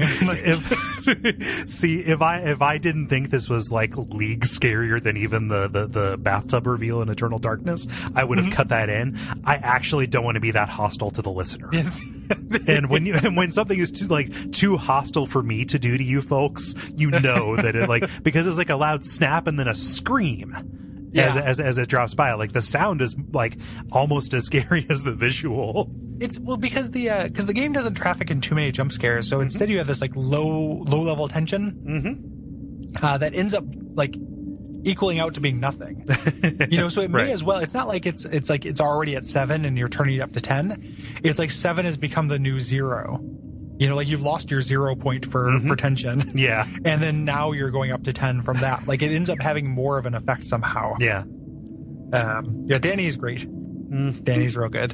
Yeah. The next room too is also real good. Yeah. Where because I don't know why it works on me. It's so stupid. But he's just like, sometimes the floor drops out. We've been meaning to work on that. And you're like, oh, and the camera's positioned. I'm like looking at the floor, like, oh, okay, I'm gonna fall down into another Rustblood dungeon. Yeah. And this spiky ceiling drops from the top and almost you. And it stops like, oh, I assure you, it was not supposed to stop there. And it's like, it's all just like silly, it's Suicide House. And then he's like, oh, we actually don't want you to, I thought this was the exit, but we don't want you to leave. And the exit opens into this like non-Euclidean unending hallway. It's so scary. It's really good where this red light just chases you. And it's just this, I don't know what's going to happen when that red light hits me. You die. Yeah, well, no, I mean, I know you die, but it's like, I don't know what that means. Like, how? Like, it's red light, it's like, it's not a specific fear. It's just pursuit. Bad. Yeah. Like that is bad. Yeah, and I like need to get away from that. And this is the return of the sound design too. Like this incredibly high pitched noise comes up as it gets closer to you. And again, you have like one of these hallways that instead of guiding you, actually closes off in front of you. So this is one of the weird places. I have trouble getting through this because of the camera switches on 2D control. So you as long as up is forward, I know I'm always going to run. So I switch to the tank controls for this. Yeah. Yeah, this is great. Yeah, like this red light highway, is very good. Yeah, this is a great sequence, and that whole level, that whole haunted house is the best. Like I love it. Yeah.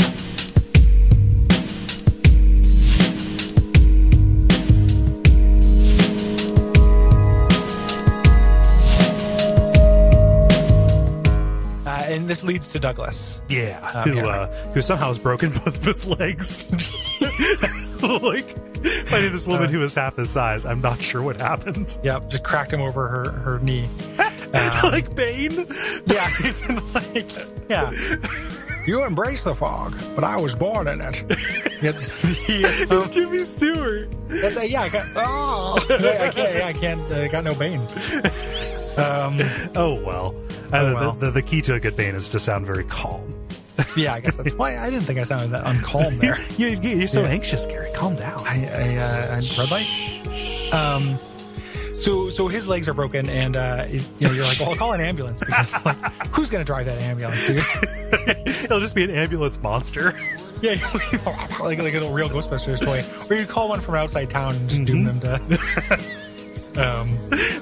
Gary, 13 years later, that ambulance is still driving around on the streets of Silent Hill. Yes. Man.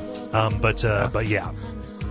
There's a lot of kind of generic let's be dad and kid dialogue. I'm just looking out for you, champ. Daddening stuff here. And there's a part, this might have happened earlier too, where he's like, this is where he's like, you remind me of my son who died robbing a bank. Mm-hmm. And I think this might be where he was like, you remind me of my son. And she's like, maybe I could remind you of a daughter. Mm-hmm. Which that's meaninless. I don't that sounds like it is actually a profound statement and doesn't mean anything at all. Yeah. I don't know what that means. He's already saying the thing that you're saying. Yeah. Shut up, Heather. She just lost her dad. Yeah, I know. It is just it's bad dialogue. Yeah. But there is an actual character moment here, though. Yes. Yeah. As you're leaving, Douglas raises his gun, and it's like, oh shit. And you don't know if it's he's possessed or if he's going to do it. And he says something like, maybe killing you here is the only way to end this nightmare. And then she says, yeah, actually. Yeah.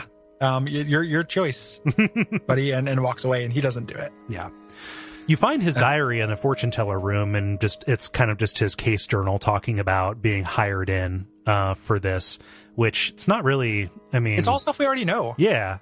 we know this stuff. Yeah. And then the frustrating thing is you read the guide when you pick it up, and then you pick it up. And I was looking for more information because I was trying to find out more about Douglas, because that felt like a kind of a frustrating shallow pool. And online, it's like, oh, if you examine it while it's in your inventory, you get more information. I was like, oh, cool. And I went in and did that, and you get like one extra page that reiterates something on the page before. Bleh. It's really weird. Like, it just doesn't. This would have been an opportunity to develop this character right after this emotional beat, and they don't take it. Yeah. Which is kind of a bummer. Yeah. Another thing that you find here is Silent Hill 1 save point. They start showing up, and this has a note from Harry talking about seeing a girl in the hospital who looks just like Cheryl. So I love that. Like that's his save point, because his save points are just notepads. So it's him writing what happened. Yeah, and you finding that, and that being an actual clue in this game. Yeah, that's super cool. And then you get to the final set piece of this area, which is this carousel covered that instead of having like porcelain horses, is full of meat horses. As scary carnival music picks up, and the carousel starts spinning, and this is spooky, Gary. Yeah, this is real good. Yeah. I mean, I just saw this riddle that says essentially you just have to kill all the horses before they stop turning. Yeah. But just being on a carousel and it's starting up, and then horses made of meat impaled on carousel, like, it's pretty good. Yeah. Well, they're hung on hooks. Is what it is. Oh yeah, which is good.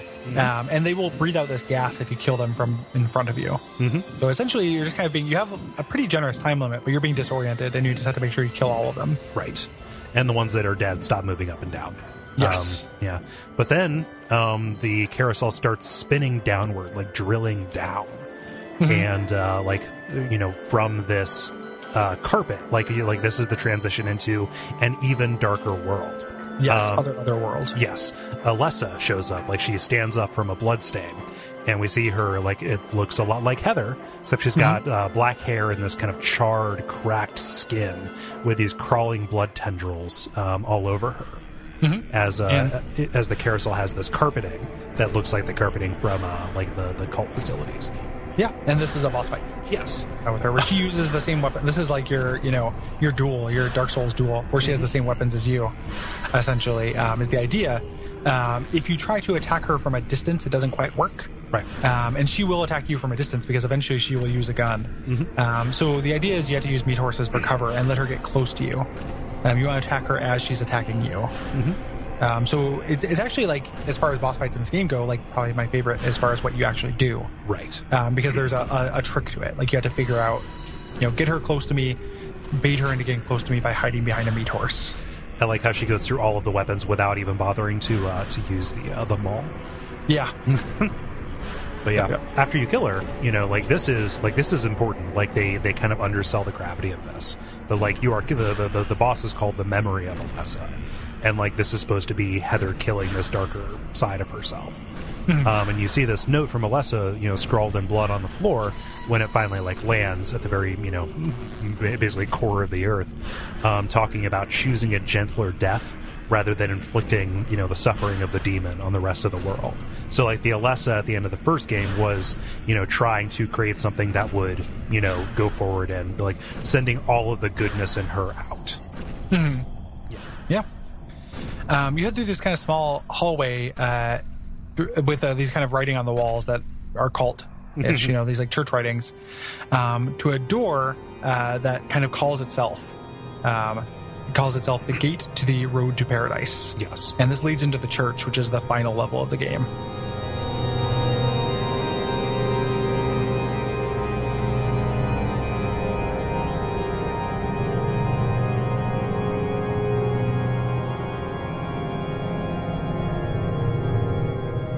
And yeah, like the church, I like the church a lot. Just because, again, it continues that other world kind of fuckery. It's kind of dense with plot stuff, but I want to make sure that we kind of move forward through it, like, kind of not so much beat by beat, but like in broad strokes. Yes. Yeah. One of the things I want to mention about the church, just real quick, that is a broad thing, is that the map is you find a hand-drawn map as drawn by a child that gets filled in as you move through, rather than giving you a complete view of things, which is a really good way to do it, because a lot of this area is about kind of looping back. You spend a lot of time backtracking in the church and going back and forth and kind of digging further and further into these spokes out. And this is a good way to represent that. And I like a creepy map that looks like it's, there wouldn't be like a transit map, or a mall map like there is. This is like a map made by like a little kid, like a little girl. Probably. Yeah, definitely. And we knew that Alessa liked to draw when she was young. So like the part of the map that's drawn in crayon with like these pictures of bunnies, down there, is like the part of the church that actually makes sense. And then everything that you're exploring that like adult Alessa is filling in is all the stuff that doesn't make sense. Yes, I like it a lot. But you go into the sanctuary and Claudia's standing there at the altar, talking about like, oh yes, Vincent must have led you here. The world that we wanted is nearly here. And this whole area, like generally, is about like learning the relationship between Claudia and Alessa. Yeah, because you kind of you're either being possessed by Alessa or like that part of your personality is bubbling forward, or you're manipulating Claudia because you start talking like her. Yeah, and you say, my dear sweet sister.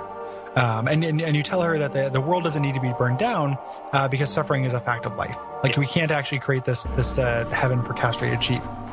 And as you're doing so, though, you start doubling over. Yeah, and it kind of ruins your illusion or your spell that you're under. And Claudia's like, you despise me, don't you? You're damn right I do. That's good. Yeah, like this is exactly what Claudia wants. Yes, and we're gonna learn why it's not just for evil. Yes, even though that's the end she's working toward, it is not explicitly just for evil. By examining the paintings on the walls here, you learn about their creation myth. Talking about this woman in red who was who birthed humanity and then gave them these angels, but died in the process. And so this is the god that they're trying to bring back. And a note that we find later actually explains, the cult just kind of moved in and appropriated a bunch of the stuff from like the natives, and it was they were given kind of this Christian kind of imagery and naming convention because that's what they knew, and that's what the the cult called them angels, but enemies of the cult called them demons, and that's how we got that, because that was just the point of reference. You kind of move further in after you got the map, and you head to this confessional, which is, from my little research that I've done, is like a fan divisive kind of important thing. Kinda, yeah. Like people, I've read conversation where there's controversy to this or what have you. So you go to this confessional, and you hear a confession that happens here, where a woman kind of confesses what she's done to you, where and at the end of this kind of long screed, and to me it sounded like, and you can tell me if this is true, like it sounded like her, like a mom, like it sounded like Heather's mother, to me. It's definitely not Dahlia's voice actress. I didn't necessarily think it was that direct, but it felt like that's what it was trying to evoke to me. Like it's very non-specific. Like the person saying we don't know who it is, but like it feels very much like she's talking to you, and like Alessa is a person who has had enough people do bad things that even somebody who was in the cult, who might have been complicit in the act, would feel responsible for what happened to her. Yeah. And at the end, you get this chance to forgive this person or not, because you're in the priest section. And I said yes, and she just cries. And I think this is the best voice performance in the game. Yes. And it's because it's not like weird and off and Twin Peaksy at all. Yeah, it is. It's a pretty naturalistic voice performance. God, I am a child, trembling with fear as I stare at death. Soothe my tortured soul with your infinite mercy. Please, forgive me. Yeah, it is just like the sound of somebody like seeking and then experiencing catharsis. Yeah. What happens if you say no? If you say no, just like she says, "Oh, I understand," and she owns it. Here's the thing, though: you would think that saying yes and forgiving the person would be the more compassionate thing to do. Like this would be a thing that would contribute to a better ending. Saying no is actually Heather not living into her role as Saint Alessa. And saying no is not Heather saying like, I don't forgive you. It's Heather saying, I can't forgive you. Yeah. So forgiving her is actually something Alessa would do. Yes, and you don't want that. Well, the other thing too, that like if we're talking about the moral choices that determine stuff at the end of the game, my other understanding is going back and checking on Douglas when he has his broken leg. That also contributes to it. I don't actually know. I just went through my game the one time. It's stuff I've read. Yeah, I in researching what contributes to the different endings, I did not see anything about Douglas. Okay. Yeah, it might have been one specific guide that I looked at. Like it might not be common knowledge, but yeah, this is a kind of a counterintuitive kind of thing that you should do. So you head further in, you get these into this belfry room, which has a big save point on the ground, which I love because that's where it should have been the entire time, because it looks like a big scary Eldritch Mark. Has all these paintings of saints, including Saint Alessa, the mother and daughter of God. Yes. And the part of you that wanted death 17 years ago, and the part of you that wanted life. Yes. Kind of separate. So it is Alessa as a a young woman holding baby Alessa herself. Yes. Yeah.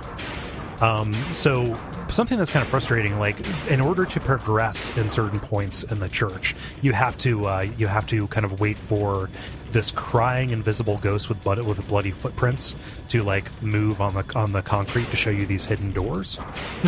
I don't particularly care for that, but like it doesn't happen too much. When you go in deeper, you find a library that has some tarot cards around, and each of the tarot that you find represents somebody different in the main players in the story, right? And then you also find that book that explains where the names of the gods came from. But then Vincent shows up. Yeah, Vincent shows up and explains what he is doing here. Yes. Which is, again, it ends up feeling kind of like not undermotivated, but just like, okay. Yeah. Except for this is where he gives the really great line, which, not to give you more work, but you should cut it in when it comes up. Oh, no, for sure. I'm cutting stuff in all the time. Don't worry. So essentially says, like, me and Claudia, we believe in the same God, but I'm actually sane.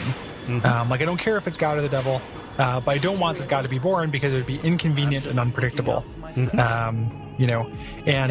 like, okay, fine. And then they do the Hotline Miami thing where he's like, don't stand there looking so smug.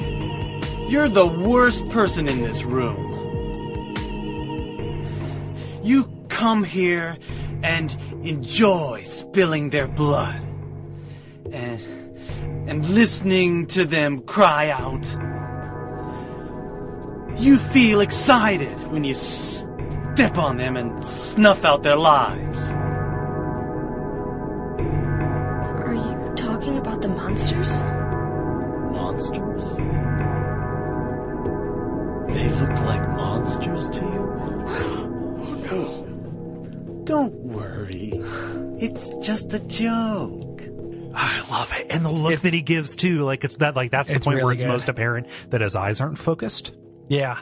That's really good. Like it almost feels like, and this sounds damning and I don't mean it to be, it almost feels like it's from a different game to me. Like if the rest, like if that had been done with that or something like that, because that is kind of a trope, but it's one that always works on me. Like I always like that. Yeah. That kind of Shadow of the Colossus, like, oh, this thing that we've been slightly like, we shouldn't have been doing that. That's always going to work on me. And this line read feels like it's from like, it's so good. Yeah. And I haven't liked his voice acting up until this point. And this is really, really good, which makes me think it's not like he can't like voice act. It's just this weird choice to drop out of his villain mode. Oh yeah, he drops into a different register entirely. Yeah. It's really good. Yeah. But then he plays it off legit. He writes it off as a joke. Yeah. Yeah, like lol. We could maybe sex, lol. I can send you a dick pic, lol. Just kidding. No, but we've seen evidence, both for and against this interpretation of it. Because at the end of the mall stage, Douglas has said what's the deal with those monsters that we found? And also in the hospital, when we talked about those, the nurses being locked up for patient abuse. When you go into one of those cells, there's a nurse in there. So they're the relationship between what was a nurse in the real world and what you see as a nurse in the other world is kind of unclear. Yeah. And especially here in the cultist area where you start fighting these scrapers. Again, scrapers playing into the gynecological thing, fear of abortion and stuff like that. Like these could just be cultists. Like Claudia has pointed out the missionary, which looks very similar to the scrapers. And like you might just be like mowing down a whole place of these. But like it's, the interpretation that I take is that like, oh, it's just the other world. Like these are the demons. Yeah. Yeah, it feels like not like a weakness again, but like the fact that it's not, it's unclear. Mm-hmm. The fact that it's unclear doesn't add a lot to it for me. Like it just feels like it's like the game isn't about that. It feels like a really cool line that feels a little bit tossed off. Yeah. But because there's so much contradictory evidence, it ceases to become kind of a cool mystery, whether they're real, and just becomes the kind of thing that like the game isn't concerned with, so I can't spend that much time being concerned with, Right. There's too much else going on right now. Yeah. So that line like feels like a real cool, like, oh shit, like things just got real. And then like anything leading up to or after has nothing to do with that. Right. And that's kind of a bummer because it's such a cool, it's like an idea that resonates with me so much. It's like, oh my gosh, I want to play that game. I want that to be true so bad. And that's a really good idea for a Silent Hill game too. Like that's, that feels very Silent Hill themey to me. Yeah. And like ultimately, it just becomes a character moment for a character that you don't really like. Totally. Yeah. Like whether he's fucking with him, because it's a really genre savvy way to fuck with somebody about this. And that kind of makes sense too, because there's evidence like earlier that Heather is into like horror movies and stuff. Mm-hmm. Like, she could be experiencing the same trope that I, the player, am experiencing when he says that, and that's a cool idea. Yeah. But it's just like, this is the climax of Vincent. Mm-hmm. And from now on, Vincent's just going to die later. He confirms that the seal that you found is the seal of the Metatron, from Leonard, and then says like, this is a smiting reagent that you will use it, you'll know what to do when the time is right. There's also it might come later, but you end up finding some stuff that deals with him making money from the cult, and it's like you get the idea of he's this kind of occultist like debutante. Mm-hmm. Like he knows all this stuff is real, but he's not a true believer. Really, and he's doing it for money, and that's going to turn out to be true. Is that like this is not like this is fake? Yeah, this is incense and candles and stuff that you have here. The seal of the Metatron is just it's nonsense. Yeah, no, he's specifically embezzling. You make more money as a cult leader, but you have more sex when you're in. Exactly, and that's a cool idea that I didn't feel totally explored. Yeah. But anyway, so you head down into the basement after this conversation, and we get Vatiel shows up again, kind of walking in this hallway next to you. Yeah. Again, you never directly interact with him. He's just there. He's always one level of separation away. I love the makeshift morgue. It's not really a morgue. It's just a room where they keep a bunch of bodies and try to stuff them behind a wall. Yes. Yeah. This is where you get another tarot card. The tarot cards are going to be the big kind of overarching puzzle. Here. And you find this is where space is getting weird and you're running into places that you've already been. Similar to the last level of Silent Hill 1. Yeah. Where you kind of are going through a grand area that actually goes back to areas we've already been to. Because we go into Harry's room, or like a version of Harry's room. Yeah. Has been stripped bare. Yeah, like that the cultists had come in and like cleared it after you have left. Yes. And you find, you find a diary that's, Harry's diary talking about his guilt over naming the new baby Cheryl. Like, he's unsure if he should be trying to replace the young girl that he raised with his wife for 7 years. But like, he has no idea, like, again, what she is or how he should treat her, aside from like, I'll treat her like a young girl and a daughter because that's the thing that makes the most sense to me. And what feels most right. And there's kind of a heartwarming moment here where, Heather / Alessa remembers Harry's wife, remembers her mom, like her real mom. not Dahlia, not the mother, of Alessa, who, tortured her daughter, but the one who actually like loved her as a 7-year-old girl. So she has Cheryl's memories as well. Yeah. She's the trilogy. Yeah. You head into the sick room here. Where this is where Alessa was kept. Yeah, this is a recreation of the sick room from 1. Yes, yeah, and you have these kind of again memories of everything about being stuck in this bed as Alessa, as you kind of fail to deliver this god. Right. You find another hero card here, the Fool, on top of a book about something called Aglaophotis. Aglaophatus, which is a little Deus Ex Machina that they're introducing it this close to where it's going to be used. Right. That is in the proper ending of Silent Hill 1. That is the substance that Kaufman throws at the incubator in order to exorcise the god. Aglaophatus is like the mysterious red liquid. Yes. That actually has a basis in history and like Kabbalah and stuff like that. Like it was thought to be an herb that was used in exorcism rituals and stuff. But here it's, like they're presenting that this possibly could take either liquid or crystal form. Yes. Yeah, I never liked that puzzle in Silent Hill 1 either, when you do that. Like, I felt like maybe I missed a log somewhere that made that not arbitrary, or not feel arbitrary that I was going to throw this red liquid on somebody, but like, it just felt like it felt out of nowhere. Yeah. There. And I definitely could have missed something, but the fact that I felt like I was being thorough. So if it was easy to miss, then it feels a little like, nah. It's very, very thoroughly hidden. Yeah. Just like the information about what to do with it is hidden even better than the thing itself. Like even getting it, which was also like, just kind of like, I thought I was going to have to use it in a puzzle in that place. So I thought I had to do it, and then having it be optional was just kind of weird. Yeah. And it's fine. It ends up just kind of Deus Ex Machinaing the game, or the end of the game, which it's necessary for that. And it's kind of a little bit heavily signposted that this book is here. They've done other like more subtle hinting about what you have to do to end the game earlier. But now it's like we really have to underline it. The last room in the hallway here is a room. It's Alessa's room, again from Silent Hill 1. Except this time we have a notepad from Harry. It's the last save point, like what he wrote as he was going in to kill the god or whatever it is, right? And when you look at the drawings, you actually see Heather remembering like drawing as a child with Claudia, right? But the door here to go forward is locked, and there are these slots where you need more tarot cards, and the sketchbook that you find on the bed, that is actually the sketchbook from Silent Hill 1, explains that you need 4 cards in order to proceed. Or 5. It lays out the puzzle. Yes. For this, which is also, I looked up the hard mode version of that, and it sounded ridiculous. Yeah. You don't have all the puzzles at this point. Go back up to the top floor. Yeah, there's a wing of this that you haven't been able to go through. Yes. So you get up there, there's a classroom, and there's the classroom and hallway are flooding with these kind of blood textures that we've seen before.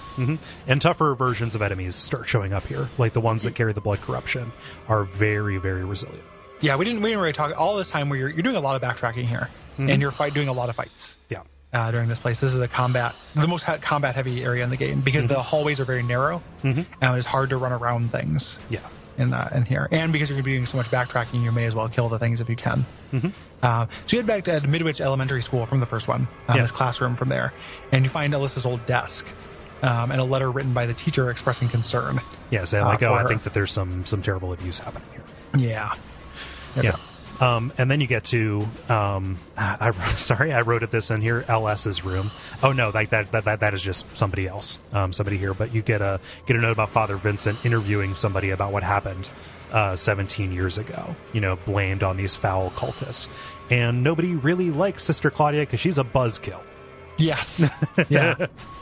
Because everyone else is just having money. They're like getting money and banging around. Yeah. And doing cool bacchanals and shit. But when you go to Claudia's room, you kind of find out her motivation here, like why she is such a heavy believer in this, because like she knows about like the sorrow in the world. Like she reads about human trafficking and child exploitation for fun. And she knows that what happened 17 years ago, that Alessa is still alive, that some part of her is out there, and she desperately believes that she needs to burn the whole world down and create a new paradise, free of all that old stuff. And she's not sure if she can do it because like what it takes is too cruel. Yeah, she's in favor of the Gary's interpretation of the Demon Souls ending. Like that's what she wants. Yeah. And again, like it's one of those things where this is such an info dump that this didn't have like an emotional, it was hard for me to be sympathetic to her, even though that was the idea, because like you learn a little bit about her, but you learn it all at once and so close to the end. Yeah. Like I would love it because like Claudia, she just wants to be with her friend. Yeah. Yeah. Like she's not an unsympathetic character on paper, but the way it articulates in the game didn't quite work for me. Right. Like it was hard it just felt like too little too late. I think.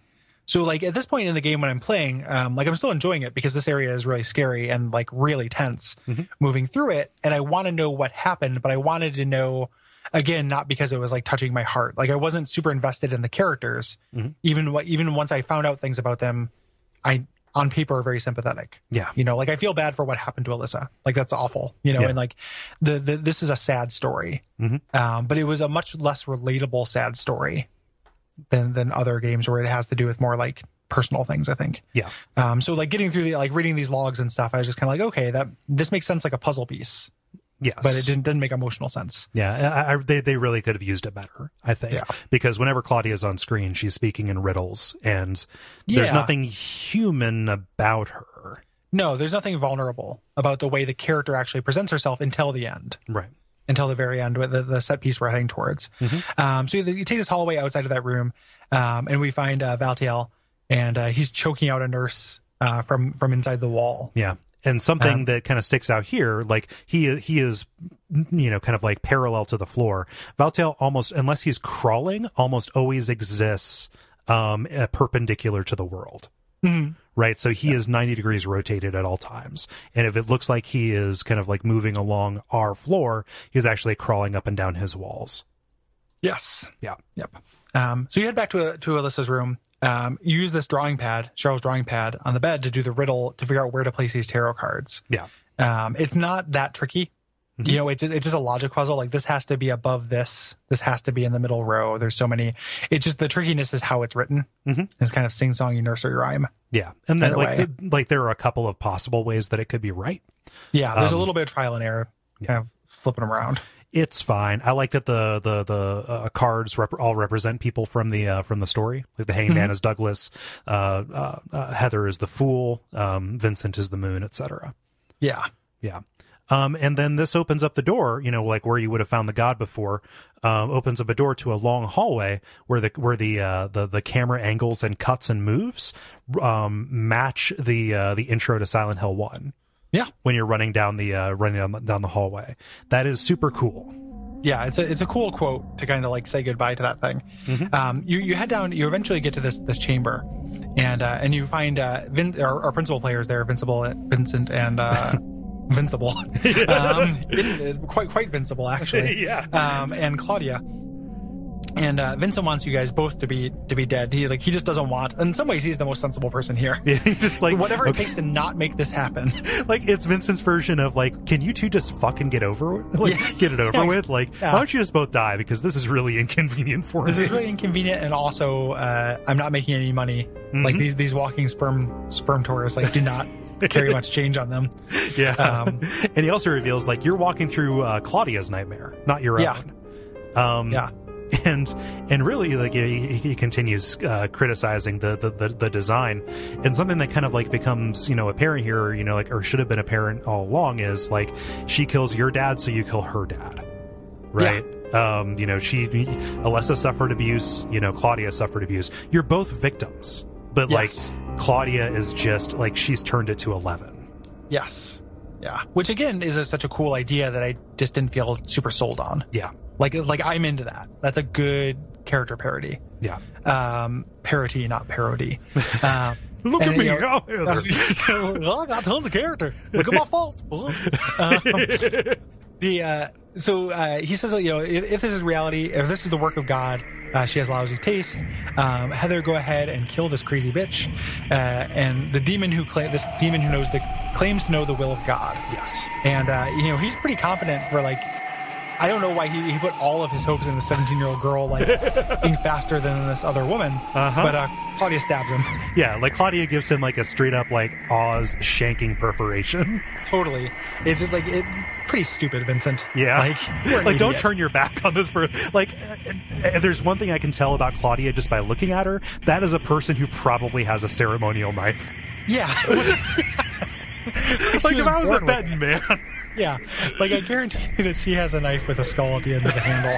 Yeah, that is made of obsidian or a metal not found on Earth, right. Or a calcum. Yes. Yeah, Vincent's an idiot. Yeah. Vincent's so stupid. That's another reason why this doesn't work. Because he's so stupid. There's no self-preservation. Like I don't. Right.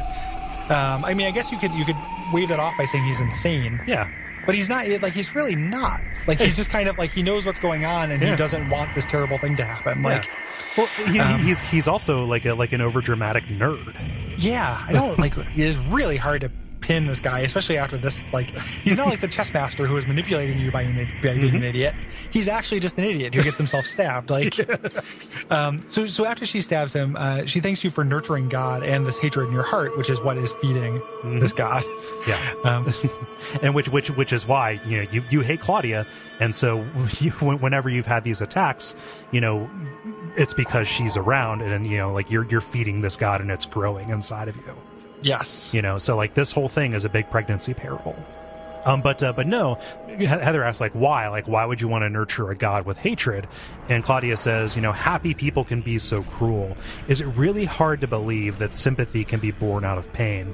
And like, I mean, kinda, because we both have gone through a shitload of pain and nothing good has come of it. It is nobody's making sense here at this part. Like, there's a lot of lines like that, and similar to like, why wouldn't you think of me as a daughter?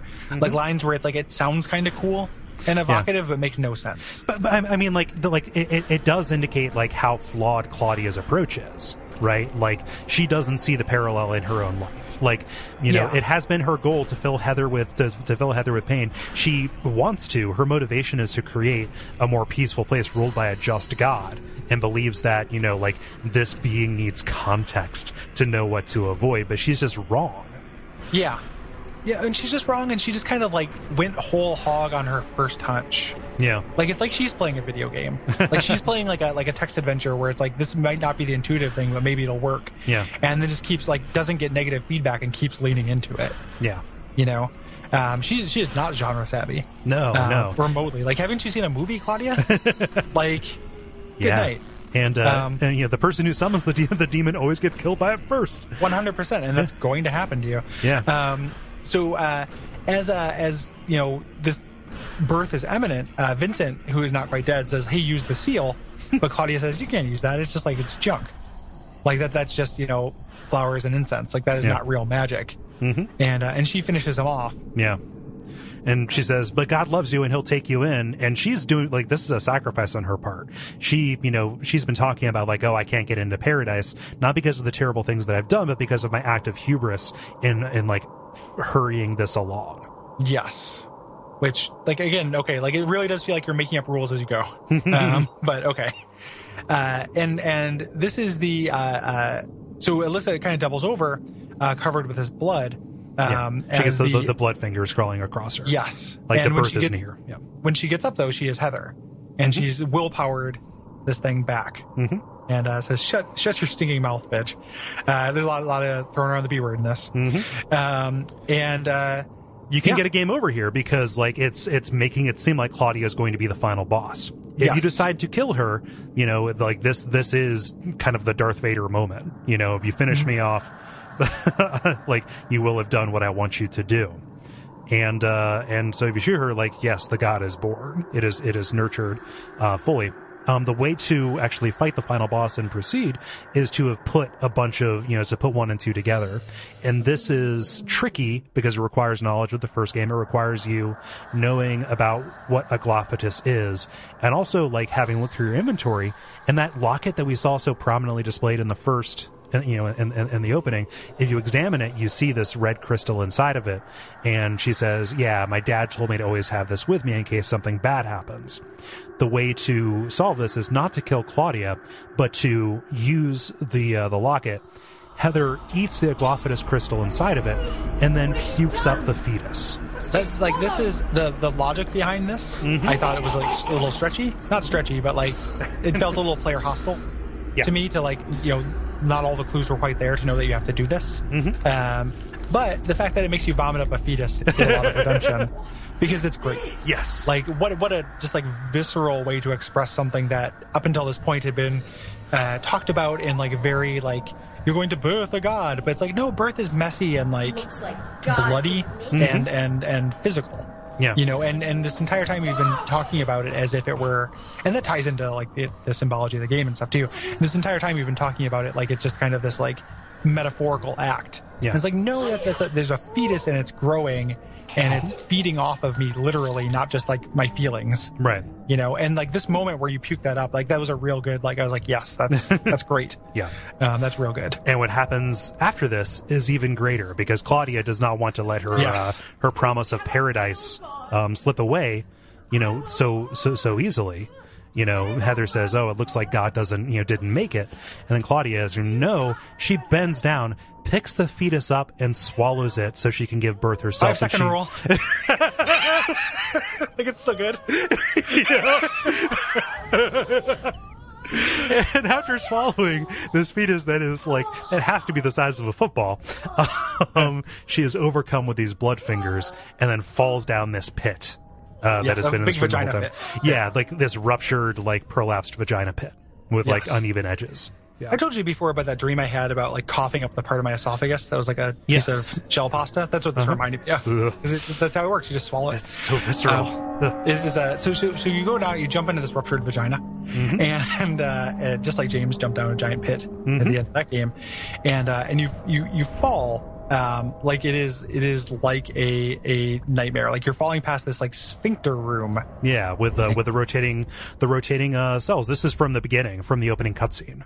Yeah, like the nightmare that led you into it, and like you're falling past the sphincter, you're falling past the cervix into this this room with like these striated edges around it. That is the womb, and you see as like Valtiel lowers a hood over Claudia's mutated head, and Claudia isn't here anymore. Like her clothes are just on the floor of this womb, and the god is in front of you. It is the woman in red. It is Alessa, except incomplete. She still has the black hair, and she's gigantic and sticking out of this pit. But like below her shoulders, it is just pelvis and legs. Like she is a gigantic like birth and womanhood metaphor.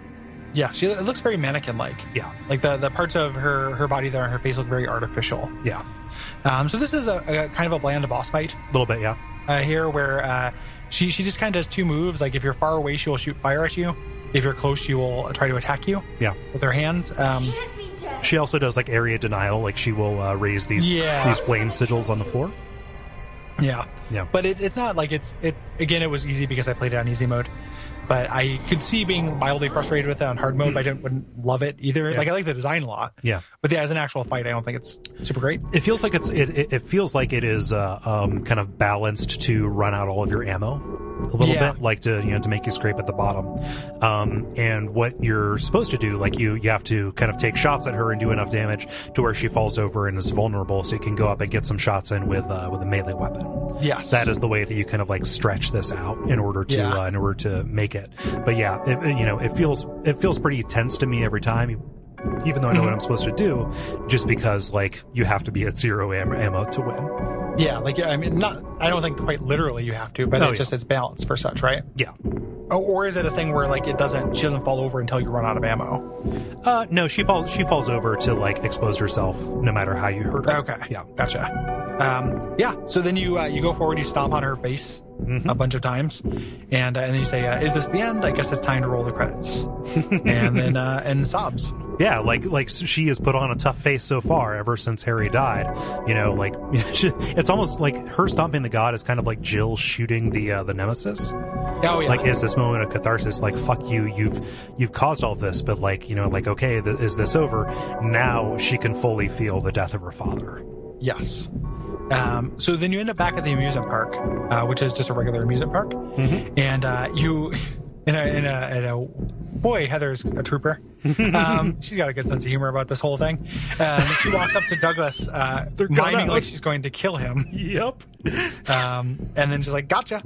Everything's cool." And he's like, "Oh, okay." And then he asks like, "What are you gonna do?" or something like that. And she says, "No, you can call me Cheryl. Like I'm not gonna hide behind a fake name anymore. I'm gonna use that name because it's the name my dad gave me. But I think I'll stay blonde." Dun, dun, dun, dun, dun. And then cut to credits with a goofy version of the Silent Hill 1 theme, Hometown, with lyrics over top of it and like a lounge singer. The beginning of the Silent Hill theme I love, like that weird like that guitar that comes through, that tremolo kind of thing. I always think it's going to turn into a song I like more than it does. Then it ends up turning into like the kind of weird contemporary rock song that it turns into. I love the beginning part though. Like it sounds like it's a little bit like the it's like a minor key version of the Third Man like thing a little bit. Like I really like it, and then it then turns into like the rock song that is the Silent Hill song, which is like always felt like weird to me. That's a rock song. But yeah, and then that's it. You get Cheryl kneeling over Harry's grave. There's also an evil ending to the game called the possession ending. And the difference there is you kill Douglas, right? Like you don't see her killing him. Like she walks away, and then it's just a pan across Douglas's body stretched out on the bench. The idea being that like, you know, Heather didn't walk out of Silent Hill unless it did. Yes. Yeah, and that's Silent Hill 3. That is Silent Hill 3. And he shouts at the moon, she's gone, and fear has overcome. He was walking the mile. He was walking alone.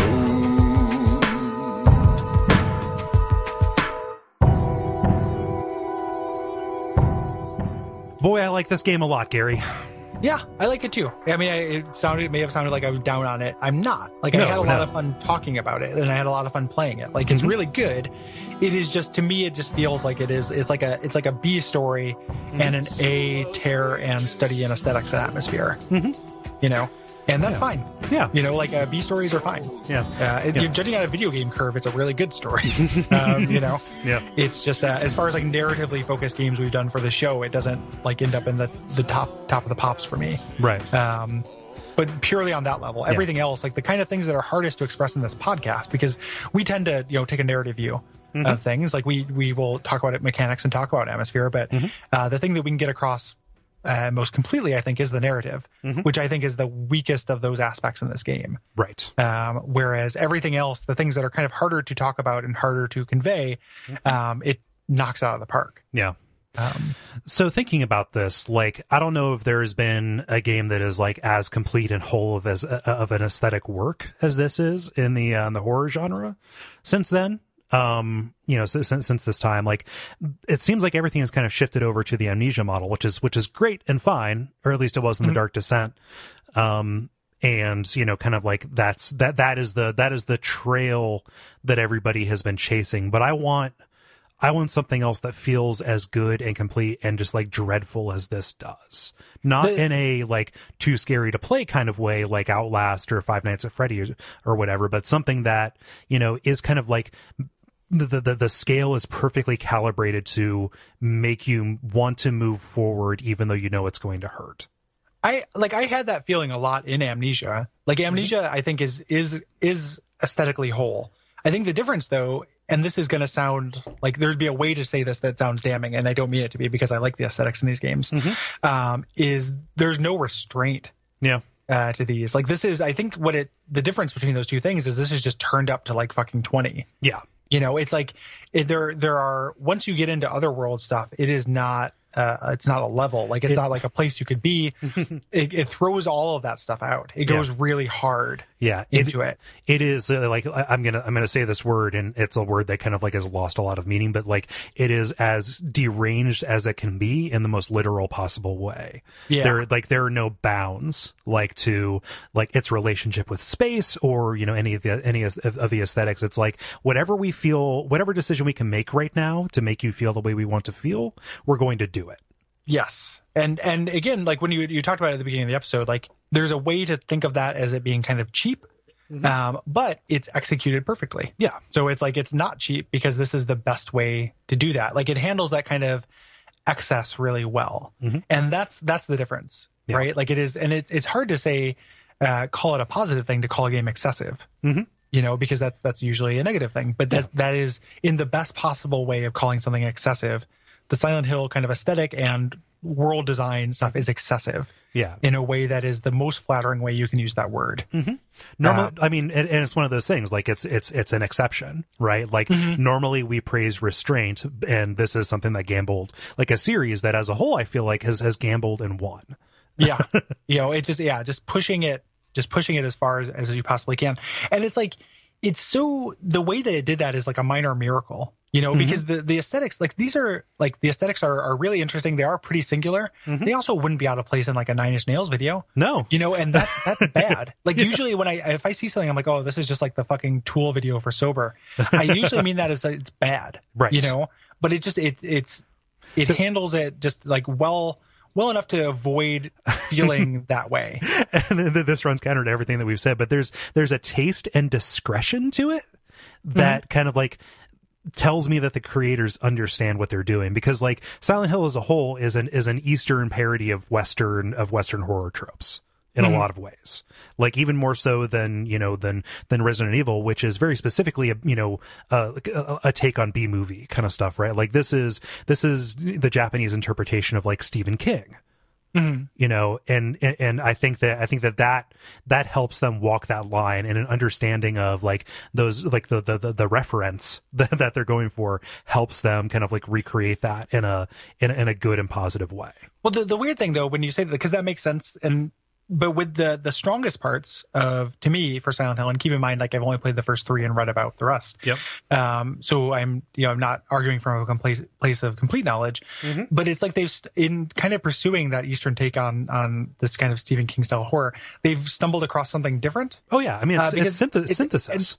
Well, even something like new though, like not even synthesis. Like it seems like they stumbled upon something, because the parts of these stories that feel like they're Stephen King stories don't work nearly as well for me as the parts that don't feel like anything else. Yeah.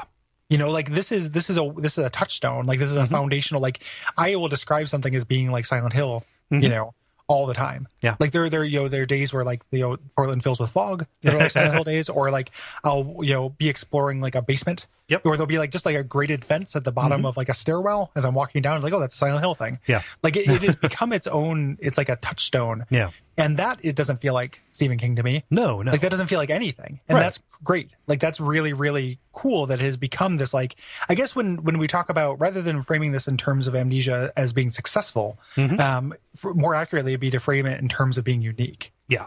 Whereas Amnesia is I also think is 100% perfect execution of an aesthetic. It's just an aesthetic that I've seen a bunch, and it's an aesthetic that doesn't go as far. This is 100% perfect execution of an aesthetic that is like really new and fresh and unique to the series. Yeah. Or at least unique to video games, because like the grading stuff, like a lot of this owes a huge debt to like Jacob's Ladder and Session 9. Like there are like most of this stuff has a touch point somewhere else. But just the idea that it takes it and owns it so hard, it becomes an identity. Yeah. Yeah. And pushes it further, and combines it with, So, I mean, I guess in some ways it is an aesthetic, but I think of, when I see something like that, I think of Silent Hill before I think about Session 9. Yeah. And Silent Hill predated Session 9. At least the early one, right? Like Session 9 is a later movie. And maybe even, I don't know when Jacob's Ladder was like 1990. Yeah. Definitely came first, but like it is, nothing comes fully formed, like perfectly and new, but they've pushed it in a direction where like it is such an interesting aesthetic thing that does feel like the example, even if it's not. Yeah. To me. And that's the most remarkable thing about this game is it's, as an aesthetic expression, it is the strongest that I played in the series. Yeah. Like, and it's just like, on a gut level, super scary. No, can't be undersold. Like that's important. No, that has value. It so much is, and it's something that kind of falls apart when you try and look at it intellectually, because like we can describe the mirror and something like that, in any of those terms, and like, okay, yeah, I get it. The experience of this is actually like I was curious how you were going to react to it. Yeah, which is it's spooky. Yeah. Like it's super spooky. Like I never had to stop playing, which is my benchmark for spooks. But I did. I mean, I guess I did because I go up and use the bathroom or go and get a glass of water or something. Time for a break. Yeah, I do a break. Just because it's like, ugh, like I can't handle that kind of sustained tension. Yeah. It does that really well. And the plot, like as much as I've been kind of down on it, like if you gave anybody the conceit of squaring the circle with Silent Hill 1, this might be as good as you could do that. Yeah. It's just Silent Hill 1 doesn't have a good story. Like Silent Hill 1 is like a good game as far as being scary and atmospheric. Yeah. That I don't care much about what happens in it. And if you had to fit that into a universe, like a modern universe, like this does as good a job as anything I can think of. And I think it does that by kind of like bringing the cult shit down to earth just a little bit. And also just bringing the cult shit down to earth and making it coherent. Yep. Like there's just more text. You know, there wasn't enough to quite make the characters feel good, but like Silent Hill 1, like I don't know when you replayed that recently too. Like there's so little text. Like there's so little like actual information given to the player, and so much time walking through hallways fighting dogs. Yeah. You know, and like you needed to have like it can't be a story without having enough words in it. You know, and it just wasn't quite like a complete story. Yeah. And this is the complete story version of that, and for that it has value too. Like I'm super glad we did it. I'm you know. No, I'm grateful that you went along for the ride. I mean, like Silent Hill is to Cole as Fallout is to Gary. Yeah, yeah, no, and I'm down. Like I like the. I think there are probably entries in the series that I would seek out Let's Plays or just read the wikis on. Like I'm interested in the grander mythology. Yeah. You know, and would like selectively play other Silent Hill games with curation. Yeah, you know, I'm not going to go out and try to collect them all. I'm not going to try to complete the series, but I am, you know, it is like, I'm a fan of the series. It is good. Like I've enjoyed all 3 games I've played.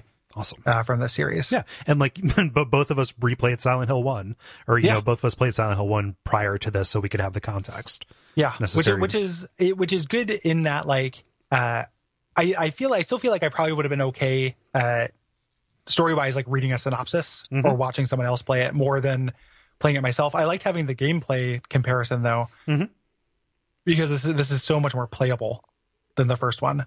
Like it is so much like the first one's playable, but this one is so much more fun to play. Like it feels better in your hands. Definitely. Like the I would even say like the first one feels surprisingly playable given its era. But yeah, like this, like it definitely does make you appreciate the fact that they have learned. Yeah. And it kind of makes the points where they haven't like feel a little worse too. Like it is you know, I don't want to harp on them because it's so weird that like the last 2 levels of this or last 3 levels are like some of my favorite levels in horror games. And then the first, you know, 2 or 3 are some of my least favorite. Yeah. Like it's very bisected on that. And that's a weird thing to be true of a game. Yeah. But it's very good. Yeah. Like it is, it's really great. I think that if you like spooky things, you should play it. Yeah. You're going to feel the punch even if you know what's coming. Yeah, like, I think so. For me, you know, 12 years later, 13 years later, it still hits very, very hard. And it's really perfectly lengthed. Oh yeah. Like so the pacing doesn't suffer other than a little bit in those first 2 levels. And then like your play clock ends up being like 5 hours. Yeah. 5 or 6 hours. That doesn't count deaths and reloads and the like. So, and cutscenes. So it's going to be actually longer than that. But like, that's about how long I want this kind of experience to be. That's about what I could take, you know? Yeah, it is a good 2 to 3 session game. Yeah, agreed. Yeah, so I'm very happy we talked about it. Like I think that it warrants being our longest single episode. But this is pretty insane. Yeah, this probably could have. It's so hard to like. This episode is nearly as long as the game. Yeah, not nearly, but it's like half the length of the game. It's so hard to predict what needs to be split into 2 or what could have been. Yep, and really, it's Konami. Yep. So it's like that's the common denominator. That's the trick. Like imagine if we tried to do Zone of the Enders in 2 episodes. Oh God. Yeah. I mean, I guess without doing the second one. Yeah, like, that would be the thing. Here's a big no fucking thank you to that. And the Swiss cheese hot nose. Oh, the kindness can fill its holes. What do we do next time, Cole? Well, Gary, next time we are talking about another really good game. Pair of games, actually. Portal and Portal 2. Yeah, I'm really excited. Yeah. I'm in the thick of Portal 2 right now, and these are very fun. I'm going to have a lot of fun talking about them. Yeah, those are good games. The first one I think is perfect. And the second one I think is very good. Yeah, first one perfect. After that, we are going to be playing Warcraft 3: Reign of Chaos. Yes, that might end up being kind of a long game too, or a long episode. Because I'm playing it now and it is longer than I recall. Yeah. And on the surface, it seems like it will resist our structure, but they do a lot to change up the missions and change up your goals. So it does not feel strictly like an RTS, which is to the game's credit that they do so many weird kind of things with it. So the RTS, it has a weird relationship with the RTS stuff. Like you're always doing it, but it's an engine to fuel a different kind of game almost. Yeah. And they also got a patch recently, which is such a weird coincidence. Yep. Like I feel like we willed into existence, as we sometimes do. And one of the things that it did is allow it to run at native resolutions on modern computers and modern monitors, which is great. Mm-hmm. So, yeah. So do we want to talk about what we're doing after that, because we have to announce it so people can vote? Yeah, let's do it. Yeah. So after Warcraft 3, we're going to have a poll. Yes. This is our spring poll. We're picking some brawlers, but there's a bit of a twist to this. Yes, it's unusual. There's a lot of split EPs for a short amount of time. That's going to happen this year. We're going to have some split EPs because there's short games that we want to talk about. Mm-hmm. So we're going to have four different games. If you're one of our patrons, if you go to patreon.com/DuckFeedTV, you can vote. The difference between this and our other polls is the top 2 games actually get featured in the episode. Right. Because brawlers, are infamously breezy, but we are scratching off genres. That's this year where we're kind of doing some stuff we hadn't done before. So with Warcraft 3 and now with this. Mm-hmm. So the 4 we are choosing, and I will say the ones I remember, and you may have to rescue me, are River City Ransom, Dungeons and Dragons Shadows over Mystera, Streets of Rage 2, or Turtles in Time. Oh yeah, hell yeah. I have, this is the poll that I have the clearest favorites for. I won't influence you, but there are 2 of them that I really want to do. I would be fine if any 2 of them won. Yeah. But if neither of my picks get in, I will be sad boy. Yeah, we will probably fast track those to be a subject later. Like something else. Yeah, like a bonus, like a something. Yeah, we'll talk about them on a live stream or something like that. Mm-hmm. But yeah, those are the 4. If you're one of our patrons, you can vote for that. Yeah, and recommended. Yeah, and look for that post on patreon.com/DuckFeedTV, which is also the best way to support us. Yes, yeah. $2 a month, $1 a month gets you episodes a day early. $2 a month gets you access to our Slack channel. Where you can join us and talk to other fans and kind of play along with us. That's been a big thing. Mm-hmm. We talked about Dr. Static earlier playing along, which he's doing the Herculean task of playing all of the WoF games, which is crazy and great. Even we have barely done that. There's a couple of times where he's been like, hey, in Deus Ex, how do you get the wizard's key in the 3rd floor of the UNATCO building? I'm like, I remember, dog. Like, it's been a long time. But yeah, it's awesome that he's doing that, and that's an awesome way to support us. We said it on Bonfireside Chat. We won't do the entire stump speech here, but if everybody listening to this gave us $1 a month, we'd do more shows. Yeah. So if you like this and want to hear more shows and want to hear us do cool shit, that's the way to do it. People have been coming out in force with Patreon, so there is stuff in the pipeline. Oh yeah, that is resultant of that, and may end up becoming permanent fixtures of the network. Yeah. And we will talk about that at some point soon. Yeah. We will talk about that when we are in a position to do it. Yes, which will be relatively soon. Yeah, I think so. Yeah. Definitely. So there's usual ways. Facebook. This has been an incredibly long episode, so I'm not going to hit all of it. At the beginning, we talked about Duck Spring. So that is the charity event that our fans have organized. That's going to be this weekend as you're listening to this. So go ahead and watch our community play some games and donate again to help out a great cause, the Transactive Gender Center. Yes. Yeah, it is. Hopefully worth your time and definitely worth your money if you're able to give, because they're the best. Yeah. Yeah, I think that's probably good. I think so. Yeah, there's a very long episode. So thank you for sticking with us. If you end up having to split this into 2 parts, I don't blame you. Mm-hmm. And until next time, what should they watch out for, Cole? They should. I don't even know. There's so Ruptured much. blood vaginas? Yeah. Well, watch it. Just fetus regurgitation. Check the health of your holes. Yeah. Yes. Yes. Just check your holes. Hole health. They look like holes to you? It was made for me.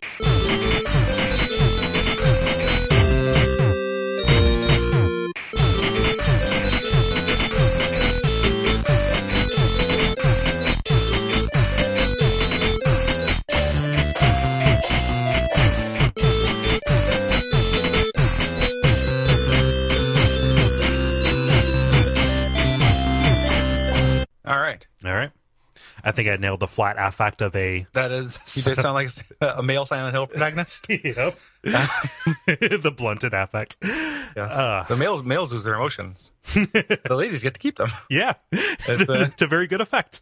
Yeah. You ready?